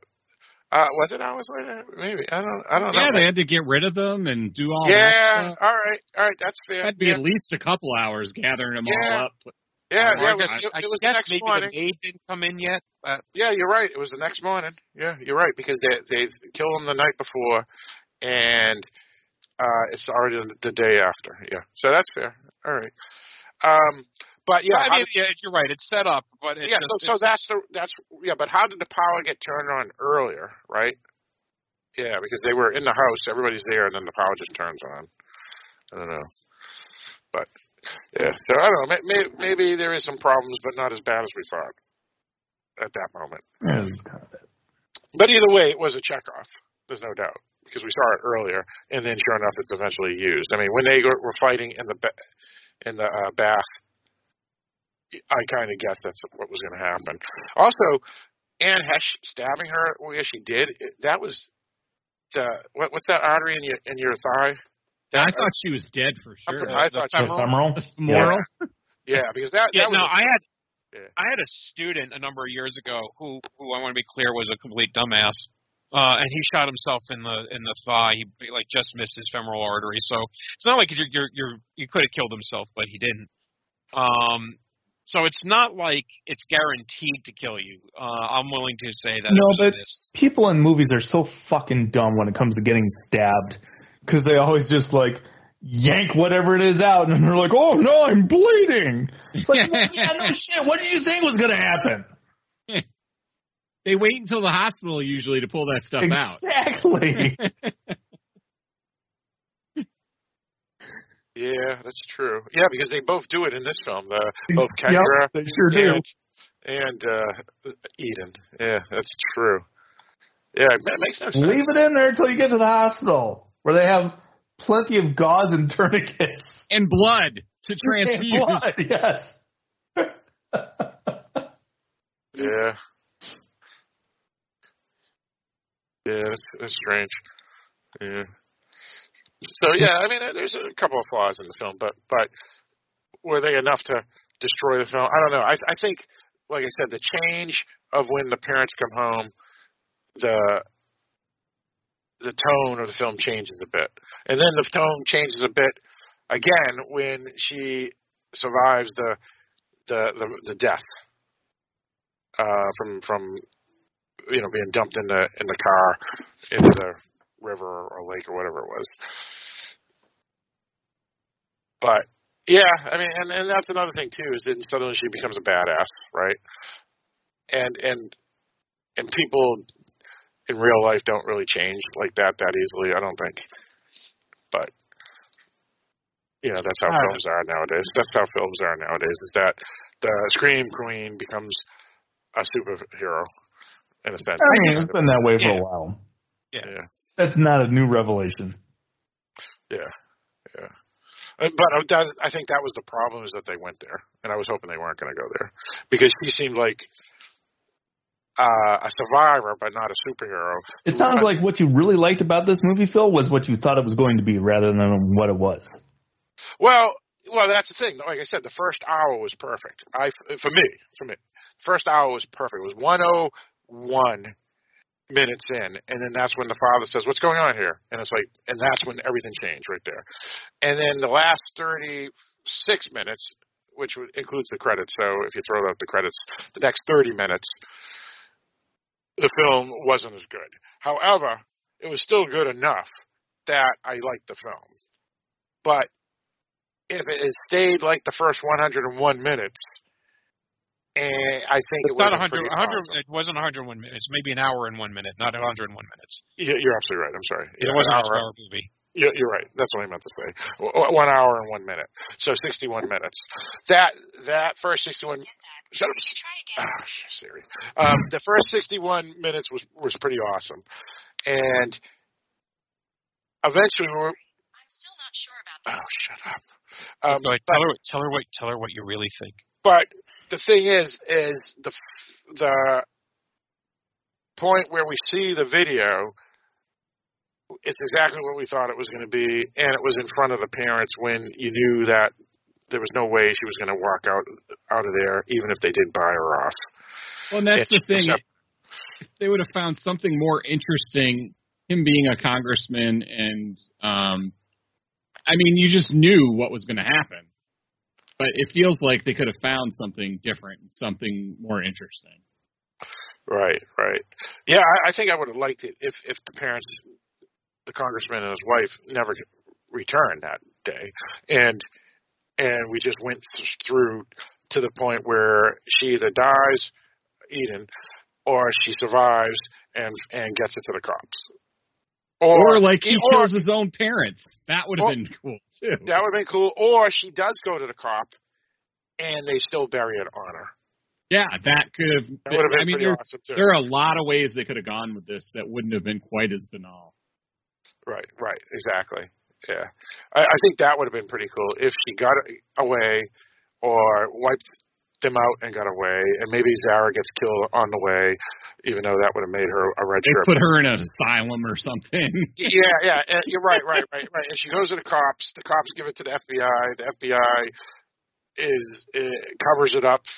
She looks like she's crazy, and then whatever, and then she has an accident or something, and I think they could have gone a lot of ways, especially when they have a person involved, because again, they could have just had some businessman or something like that, and then there couldn't have been a true cover-up in the sense that the government would get involved. But here they have a congressman, and so they could have gone a lot of ways. I mean, I almost would have liked it, as I'm thinking. And let's keep in mind here, we've been spitballing here for a little over an hour. Too long. Yeah. It was 7:30. It's 9:06. We weren't spitballing at this from right out the gate. So a bit over there. So, and I think we've come up with more interesting ideas than what they ended up with here. You know, a script that I'm sure the people who wrote it probably labored over for months. But you know, what if just everyone just gets escalating horribleness on both sides, only to find out that, like you said before, it was all a giant nothing burger. And you're just the two sides are just feeding into each other's own biases and prejudices and just escalating. And turns out the real girl really did leave. It's like they picked her up and then they don't know what happened to her. There's stuff that they could have done with this. I think just would have made a more interesting commentary than just rich people suck. Right. And poor people generally can be bought. Except they weren't. So even then, it's... Right. But, that's true, because Zara and the father were bought, but Eden convinced them, no, that's not right. And then they said, okay. Convinced them that, yes, that was bad. Yeah, because we got to bring it. And so you're right. So you're right. So it didn't show that they were bought because they weren't, because Eden convinced them otherwise. But if Eden wasn't there, they were bought. Well, if Eden's not there, it's a completely different fucking movie. Right. Yeah. Right. Or they could have had Eden. Please. Or they could have had. Movie doesn't deserve this much airtime. Or Eden could have been bought too, but they decided not to go there either. They decided to have her stick with her morals, which is good, but that I think is against what they were trying to say in the film. Right? They were trying to say that people kind of suck. And then they were trying to show that, well, maybe they don't, because she's has hope, and then and whatnot. But then I don't know, Eric. I think the film was really good. So I know you do. You're on. All right. So anything else that anybody wanted to bring up? All right. I guess that's it. All right. So that's our review and our critique and dissection of the film. So I guess we can get into our final thoughts on that soon, but we still have a good time to talk about what we've been watching and things of that nature. So let's do that. Eric, what do you got? What have you been watching? I've been watching. Well, there's a movie I don't want to mention that we're going to review next week. But then there's another movie. I put it on my watch list at the end of last year. It was one of the titles I was hoping to catch up with before we did our end of year list. I didn't get to it in time. But recently I listened to the folks over at Horror Movie Weekly discuss this movie called The Harbinger, a 2022 film. So I decided to go, and there are actually several movies with that title. This one is directed by Andy Mitten, so you can tell it apart. And I found their conversation about it intriguing enough that I went and checked it out, and I actually ended up enjoying it quite a bit. So I'd recommend The Harbinger. Is that one about little kids in it, right? No. Well, the poster shows some girl in like a. I think you're looking at the wrong movie. This movie poster has a plague mask. But Andy Mitten is the director, right? Mm-hmm. Oh, so maybe they just have the wrong trailer with like you said, there's dozens of films with the name. So yeah, That's interesting. It sounds like a movie's a title that really needs to be said with a Boston accent. Give it to us, Phil. Harbinger. Yeah, like that. Harbinger. Yeah. And this is a kind of, I don't know, not even a full-fledged trigger warning, but just a content advisory. It is sent during the height of the pandemic when everybody was bleaching their groceries and wearing masks. So that's in there if it's a little too early for you to revisit that. I did not bleach my groceries. Just a lot of people did. Yeah, we did that. We did that for about 3 weeks, so 21 days. We would in mail too. We did that with the mail. I think there's way more danger in bleaching your groceries. yeah, because Barrett remembers me. I was like, we're all dead. We're all dead, Barrett. Well, and then, you know what you shouldn't have done is maybe binge watch for a week. Yeah, the Contagion. well, no. You know what made me think? You know what made me think? That wasn't what made me think we were dead. What made me think we were dead was I read that the entire. We're going to be dead. Yeah. That entire thing from that London University that said, and I did the calculation by taking the town. I said, oh my God, so it'll be like at least 400 people in my town. Yeah. There were a lot of predictions made before we had more understanding, and they generally tended to go to the two extremes of the spectrum, being we're all going to die or the whole thing's a hoax. So until we had a little more understanding, everybody was being stupid. Yeah, the guy that said that we were all going to die, he actually was fired but, the next year. What if,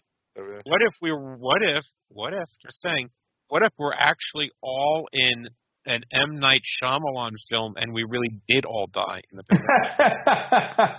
It's the happening, then. Yeah. That's I'd rather be dead. Haley Joel Osment, or else we'll never realize we're dead. Spoiler alert. No, so the Harbinger would be a recommendation if you don't have any addiction to themed content. Right. Now, Eric, what was the spoiler alert that you just said for what movie? We're all dead or something? Seriously? Yeah, I missed it. I just heard The Sixth Sense. Heard of it? Oh, you're saying that one. Gotcha. Yeah. No, I didn't hear you say Sixth Sense, so I was confused. I didn't mention to the title of the movie because I felt it was so obvious. Yeah. Right. Especially since Mike had just mentioned M. Night, so yeah. But I was listening. Then Barrett said The Happening, and I'm trying to think, how does that have to do with anything except that it was by. Well, because I was saying if it was The Happening, I'd rather be dead. Right. So Eric, The Harbinger, is that worth as an episode, you think? I mean, I'd be willing to consider it, and I think somebody else should watch it and see if it's just me or not. All right, sounds good. It came out December 1st, 2022. So, 86 minutes. 92% approval rating out of 26 reviews, if that matters to anybody. All right, anything else, Eric? No, other than that, I've just been watching, since it's now officially spooky season, as they like to say, or spoopy season, as the kids like to say. I've been watching a bunch of horror movie reactions on YouTube. So that's always fun. This morning I was watching one for Halloween. And during the scene when they pull up at the asylum during the storm, the commenter, the reactor made a comment, "That thunder was rude." For some reason, that made me laugh really, really hard. So yeah, I have fun watching reactions to horror movies. So that's what I've been up to. All right, very well. Anything else, Eric? That's it. All right. Oh, you've been watching a lot of the Red Zone and NFL and all that good stuff too. Yeah, that's not really for this podcast, though. Fair enough. All right. Chubb's injury was pretty bad. That was kind of horrific. Yeah, and that was pretty bad. So anyway, for me, I haven't been watching anything except for One Piece.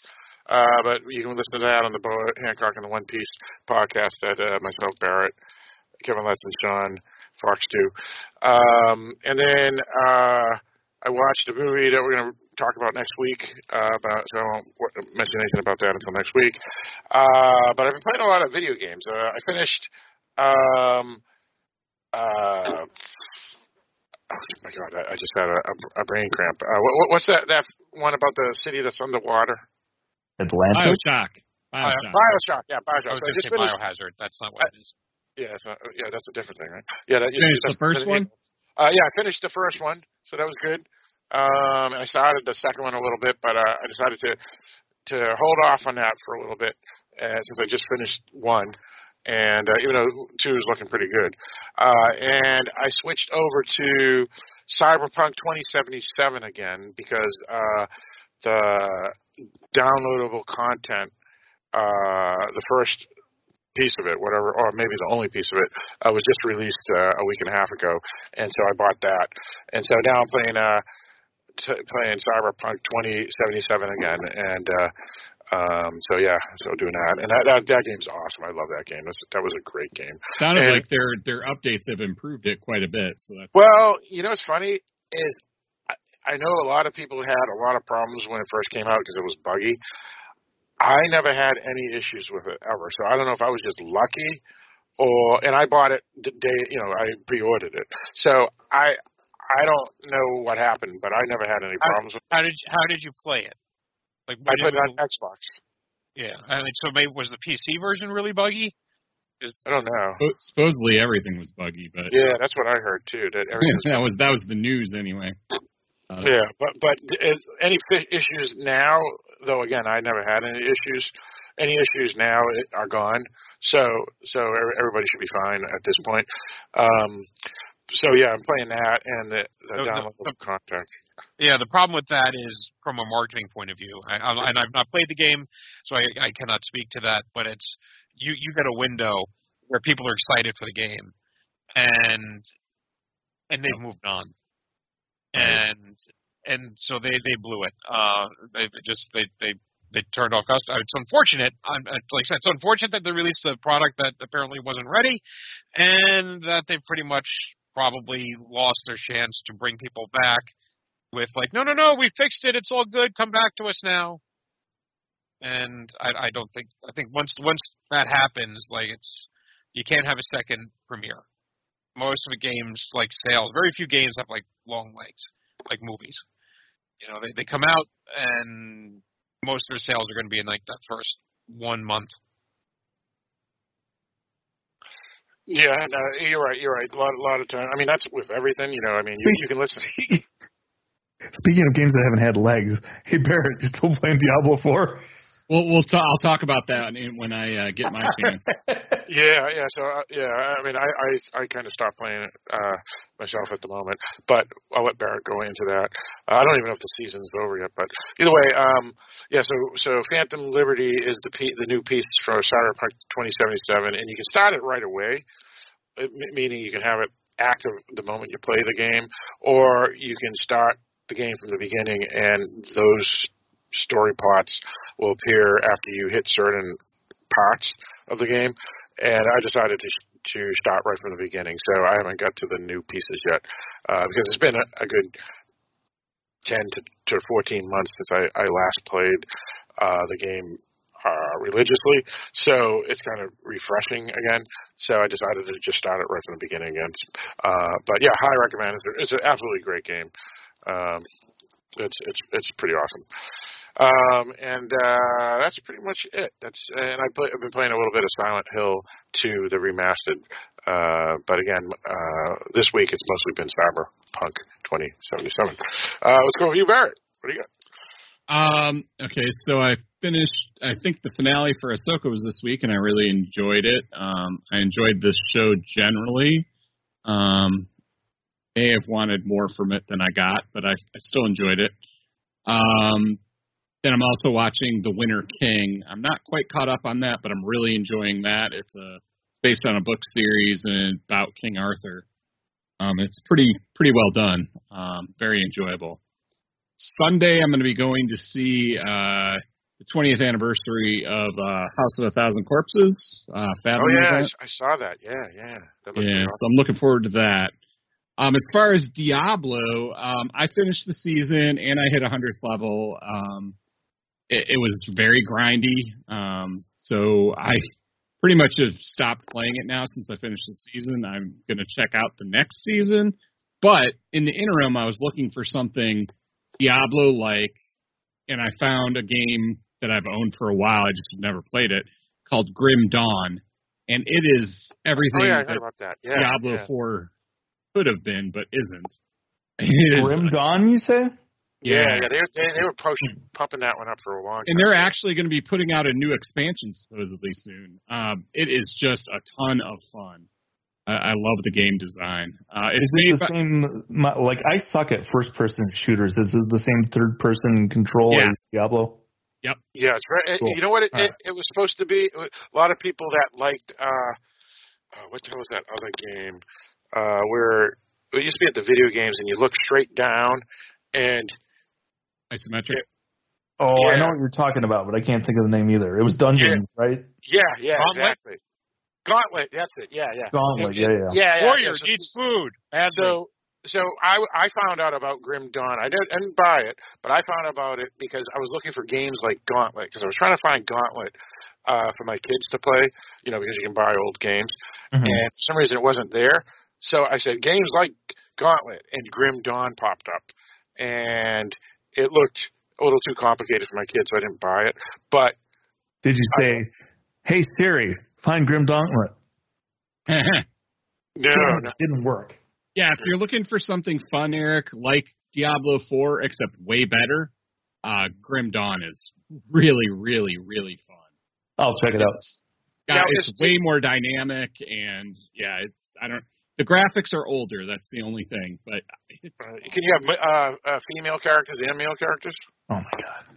Yes, and you can play multiplayer in it and everything. Does her ass jiggle? I don't make female characters, so I don't know. Can you see down her shirt? I don't know. It might be being perverted, but let me ask you this, Barrett. Diablo, season 1, is that ended yet, or is that you can still play it? October 17th, and that's the same time that when the second season starts. Okay. So I better use my my blood money or whatever it's called to otherwise I just will have it disappear, I guess. So no, I don't think that disappears. That's the PvP stuff. Or are you talking the stuff that you get towards that track or whatever? Yeah, it's that, the red area where you go and you have to... Oh, you won't lose that. You shouldn't lose that. Oh, okay, because I have like 70,000 and I can buy a couple of things with it, but I haven't yet, and I didn't want to have, the season end and then you just all 77,000. That you won't lose. Okay. So that's good then, so I don't have to worry about it then. That's it sounds for good. me. All right, very good. Oh, also, I forgot one other thing that's kind of related to us, the podcast. So I went to see Bill Burr in concert, the comedian who's been in a number of stuff that genre, including Zombievers and Breaking Bad. So I got to see him in concert. And Mandalorian. Yeah, Mandalorian. That's exactly right. Yeah, and he was pretty awesome. So I highly recommend it. If Bill Burr comes around, definitely check him out. He's pretty huge around here because he's from this area. But he did Fenway Park, I think, over the summer, and he filled that out. And I know he was in New York recently, and he's going to Connecticut next, I think. But I saw him at the SNU Arena, which stands for Southern New Hampshire University Arena, and they just call it the SNU. And the same place where I saw Adam Sandler earlier this year, and I'm seeing Seth Meyers next month. And Seth Meyers, he grew up, Sandler grew up where SNU Center is, the same town, and Seth Meyers is from the next town over, and I'm only 2 towns away from, I'm 1 town away from where Seth's from and 2 towns away from where Adam's from. And so they're going to bring big crowds. Though Seth actually is only going to have a teeny part of the stadium for some reason. It's probably because he can't fill it up, I guess. But Sandler and Burr, they packed the place. So yeah, that's all I got. So let's go with you, Mike. Yeah, I do think you made a mistake. You said that Bill Burr was at the park. I think you meant to say he was at the park. That's right. Fenway Park. Fenway Park. Yeah. Yeah, actually, weirdly enough, I forgot to mention this thing on the last podcast. Pam and I went to see a different comedian, Eddie Izzard, on a show on Broadway, which is weird because it was sort of like a comedian doing a remix of greatest hits. If that makes any sense. But Eddie Izzard also was a trans comedian and was trans way before it was cool. But has a movie coming out at the end of the month, which is an adaptation of Jekyll and Hyde, which I'm curious to see. But the only thing I've really had a chance to watch that I can think. Oh, I actually started watching, but I didn't get a chance to finish it. Was Kids vs. Aliens on Shudder, which I was having fun with, and it is not nearly as much of a horror comedy as the title would imply. It's not a it's not like a Super Doc Times kind of film. It's that was a great film. But it's kind of I don't know if I would even go like maybe kind of a Goonies kind of thing. It's it's fun because it's kids, but the stuff that the aliens killing people or abducting people haven't. That's unfortunate when I had to. The aliens attacking is kind of where I had left off, and I haven't finished it. It was played straight, and the aliens are played scary. So I was liking it. I'll try to finish it this week. Does it take place in the UK or is it American? It's American. Okay. It's in Spielbergia, some U.S. suburb somewhere. Right. Yeah. And the only other thing I've watched is, I take that back because I did finish Ahsoka. And one of the problem with these streaming series is they never make it clear whether something is a mini series or is it getting a second season or not. And with Ahsoka, that was definitely unclear. Like we knew with Andor was getting 2 seasons, and then that would be it. Ahsoka does have a second season, so if you're waiting, it's probably going to have a second. If you're wondering, like, are they telling a complete story? The answer is no. No, they're not. So for those people who are waiting for a giant payoff in the last episode, you can probably expect, without spoilers, a bunch of blue balls. But what disappoints me is that they have Ray Stevenson from Rome and Punisher Warzone and the 7th season of Dexter and the Thor films. He's playing a Dark Jedi on the film, and he's fantastic. I really like his character, and I was kind of hoping they would. Spoiler warning: I was hoping they would kill him off, simply because he passed away recently, and I was hoping he would get a chance to have told that character's complete story, and they didn't. And there's clearly more to be told with the character, and they're not going to have any choice, I think, at this point, other than to recast, and that's going to be a little disappointing. So the only other thing I've been watching was Generation V, which is the spin-off to The Boys. I forgot about that one. And, in fairness, it's basically The Boys in college. It doesn't offer anything new, but it is all, every bit as, what's the word I'm looking for here, Barrett? Like transgressive. Irreverent, transgressive, perverted. Perverted's a good one. Yeah, there's esoteric.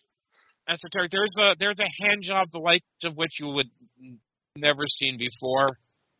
Yeah, you'll never see anything like somebody getting kicked in the balls like you've never seen before. Yeah, I'm enjoying it. It's definitely loaded with commentary, as the Boys has been, and basically it's if The Boys is about superheroes as celebrities and satire of Hollywood culture. Generation V is a satire of college and modern college universities, and it answers the question of how exactly did these superheroes become such superficial assholes. And so you have things like the drafts and rankings and all the rest. So it's kind of college sportsy, but more just college, I think, in general as well. There's some great commercials. If you like The Boys, and for some reason are not aware of it, there is a Voight web channel that shows commercials and news segments, and it's a way to provide content in between seasons. And they produced a bunch of commercials and stuff for it's called I can't remember the name, but the abbreviation is GodU, which is the university where these superheroes go. And they're funny, and definitely take a lot of shots at modern academia. So, I highly recommend it. I've had fun with it. They dropped the first 3 episodes last week. The 4th one might be dropping tonight because I think it's a Thursday thing. All right, sounds good. Anything else, Mike? Is that it? No, I think that's it. All right. There is no Taylor Swift jokes. Just right. There is horror going on tonight, though. The Washington Redskins are getting destroyed, but that's besides. Actually, that team doesn't exist anymore, Phil. Oh my God, you're right. I mean, whatever. I'm so the Washington Commanders. Yeah, that's it. Washington Commanders. Oh my God, that's so funny. Which I will also. Which that was not to be a dink. Honestly, it's just like second nature. Oh yeah, of course. Yeah. I still have trouble with saying the Cleveland Guardians. Cleveland Indians. Yeah. I don't feel bad. Troy Aikman did it live during the broadcast. Oh, he did. Okay. Yeah. He was a quarterback. He used to play the Redskins twice a year. Yeah, twice a year, and then the playoffs. How long before they go up to the Browns? I don't think that's gonna. No, I'm sorry. So look, I like the aesthetics of sports and like when uniforms and team names and since you brought it, I think the Commanders and the Guardians all sound like the names they use on video games when they didn't get the rights to the actual team names. Well, you want to hear the funny part, Mike, is that the Commanders are going to be changing their team name again because the organization is so incompetently run that they never secured the trademark on Commanders. Ah! Oh, are you serious? So they have to change it again? Hilarious. But why would they still have to change it though? Commanders is just because they want to make money on it. Is it too late? They want to get the trade. Oh, I see. Oh my God. So somebody else has grabbed the trademark, is my guess. Yeah. Oh, for crying out! Yeah, that is incompetence. Oh my gosh. Yeah. But I will say that is fun. That there is a football joke I get. Let's see. Oh yeah, J.J. Abrams, his daughter, is a musician and opens up for Taylor Swift. So I saw her in concert because she opened up. Jamie Abrams or something. I don't even remember.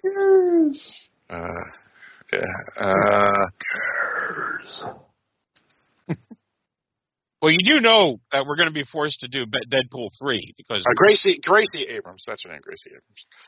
Deadpool 3. Oh, why is Taylor Swift doing that? Yes. So, to recap, what was everybody's opinion on this movie tonight? Oh, yeah, we'll have to do that. Oh, yeah, all right. So let's get into our final thoughts on this film here. But before we do, you actually do another podcast with your buddy Dan. I do. It's a general interest podcast called the Askancity Podcast. That's spelled Askancity. You can find it wherever you get podcasts. And, Mike, what's that other podcast that me, you, and Eric generally do? And we got a film coming up that we're going to be doing in November. Cinema a la carte, which is a podcast in which we discuss films that are not really dark discussion material, but that at least one of us really likes and would like to talk about. And we take turns, and we were under some legal obligation to do Tom Cruise movies, and this time it's my turn, and so I picked a Tom Cruise film to do. It is not a Mission Impossible film, which, as I always like to point out, just because that was actually what started the whole podcast in the first place. Was making a podcast so we could talk about Mission Impossible that we've never done. That is true. And now, Barrett, what's that podcast that we're doing right now with Sean and Kevin about a TV show? Oh, Hancock and the One Piece. We are reviewing the show One Piece on Netflix. Even though they released everything, we're doing a weekly podcast on each episode. And, Mike, what's that podcast that me and you and Barrett and Amy and Kevin Letts and Sean Fox did about superheroes and what's that podcast going on that we're doing?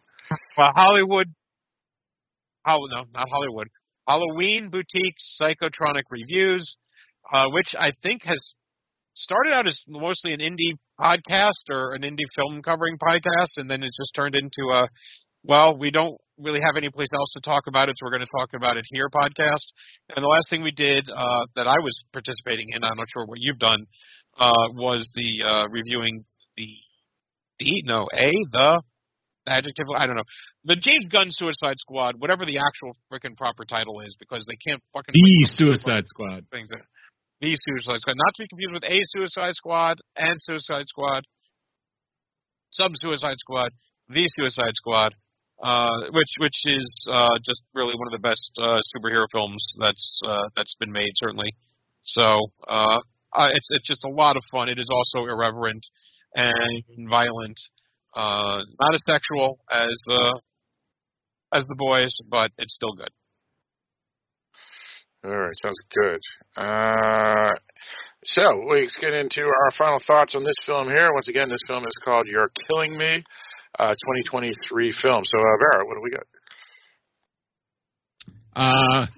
I like the film. Like I said, it's not the greatest film ever. I enjoyed watching it, but there you go.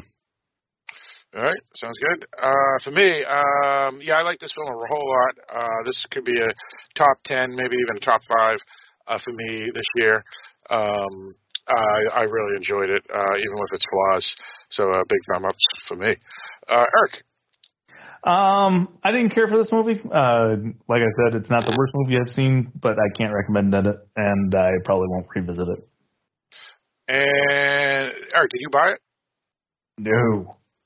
Oh, that's right. You rented it. Yeah, I remember that. Yeah. Usually you buy. You just take a chance and buy. Depends on the price. Yeah. Okay. This one wasn't that bad. This one only cost. No, but I saw it on rental for $2.99, so I went for it. Ooh, that's a good. Yeah. See, Apple was $5.99 to rental today. No, when we started talking about it a couple weeks ago, it was $2.99 on Amazon, so I just rented it and had 30 days to watch it. Gotcha. Yeah, and I know, Mike, you said you bought it for $2.99. On Vudu, it costs as much to rent as it did to buy, and I didn't know that I wanted to own it. But if it's costing me $0 more, yeah, I mean that makes sense. No, we get the idea. So, what's your opinion? Your final thoughts on the film, Mike? I think one of the best TV shows ever made is The Wire, and there's a scene in the 3rd season where the character Stringer Bell talks about a 40-degree day, and that's kind of how I feel here. It's the point being nobody ever talks about a 40-degree day. It's bland. It's very mediocre. It does some things that are bad, but I don't think not like horribly bad, and it does some things that are good, but not wonderfully good either.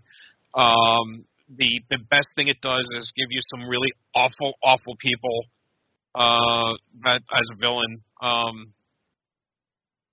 that you want, that you would like to just punch in the face repeatedly, and you would feel good about it, and not in any way be considered a bad person yourself for wanting to inflict violence upon a fellow human being.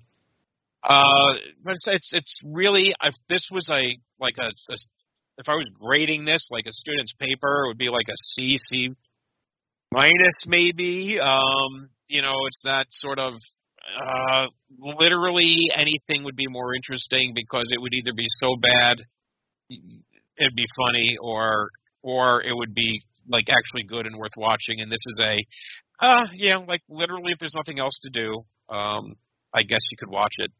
I don't even know that I could recommend somebody spend the $2.99 on it, but hey, if it intrigued you, $2.99 is probably about the right price. I'll say if I spent like $8 on it, I would be disappointed. All right, sounds good. All right, so once again, this film is You're Killing Me. Came out April 7th, 2023. And one of Anne Heche's last films, possibly her very last film for passing, released after her posthumous, whatever the word is. Everybody knows what I'm talking about. Posthumous, yes. Okay, thank you.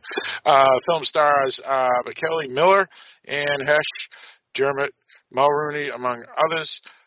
Is it ready available wherever VOD is? And also, as Barrett mentioned, at this time, October 5th, 2023, it is available free if you are a subscriber to Showtime. And Mike, I think you are a subscriber to Showtime too, because if you have, so you could have got it for free if you had known that, but just a heads up. Oh, right, because it's probably, was it Paramount? Peacock? Yeah, exactly. Paramount, yeah. No. Yeah. I feel like I'm at a baseball game. Can't tell your streaming services without a scorecard. Yeah, so if you have the higher priced version of Paramount Plus, you get Showtime with it. And I know Mike has Showtime because you've been watching that Yellow Jackets show. Yes, and we did. I take it back. We did finish that. I know I've mentioned before in the past. We did finish the second season of that. Okay, yeah, we'll have you talk about that next week if we have time to what we've been watching here. It'll be interesting to hear your thoughts. So that's pretty much our review and critique and dissection of the film You're Killing Me. And so with all that stated, Eric, why don't you lead us out? All right, thanks for tuning in. Let's talk about You're Killing Me. Come back next week. We'll have another topic.